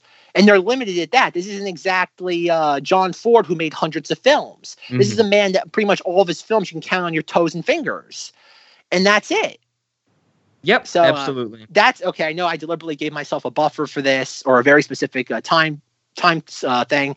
I hope the Ted Bundy episode enjoyed being the longest episode ever, for holding that title for roughly 2 weeks, because clearly this episode is going to usurp it. So, folks, thank you for... What? Oh, wait. What does this have to do with Dr. Sleep? Did we ever get to that? Oh, Halloran, about the fact that somehow how they. Oh, okay. That was all you had about it. Okay. Well, F Dr. Sleep. Like, no. Like, I rewatched that trailer and I was getting angry. I'm like, no. Like, F this movie. Remember, folks, the sequel to The Shining is going to be Danny and little girl go to the Overlook to fight half vampire people and Jack Torrance Force Ghost. It's gonna be awful. Like it's one of those movies. Like we're not gonna, obviously, based on what we're recording next, we're not going to be talking about it the 31st. But it's something that maybe might be able to fit into the future, depending on how bad it is. if it is really a sight to behold in a bad way, there's a very real possibility that we'll get to it sooner rather than later. Okay, indeed. All right, Rob, we are close. I think it's fair to say that we're going to have our second longest episode ever of Cinemodities. Yes. So with that being said, Rob, how are we going to conclude this week's episode? So I think there's only thing that's left is to end this episode with some reversed music by Krzysztof Penderecki, who does a lot of the music, or has a lot of his music featured in The Shining. It's that great screeching chords and stuff like that. He's also featured in episode 8 of Twin Peaks: The Return. So let's get some of that really cacophonous Holocaust-inspired music in reverse. None of that womp, womp, womp. None of that? Maybe to end it out, because I always like to tail out the reverse stuff, because if you just take something and put it in reverse, it usually just gets crazy and it like ramps up and then ends. So I can blend some of that together, to make it, tail off. Oh, okay. So, I try to make it peter out, because I know our fans, they don't come here for me, they don't come here for you, they come here for reversed music. There you go. That's right on the money.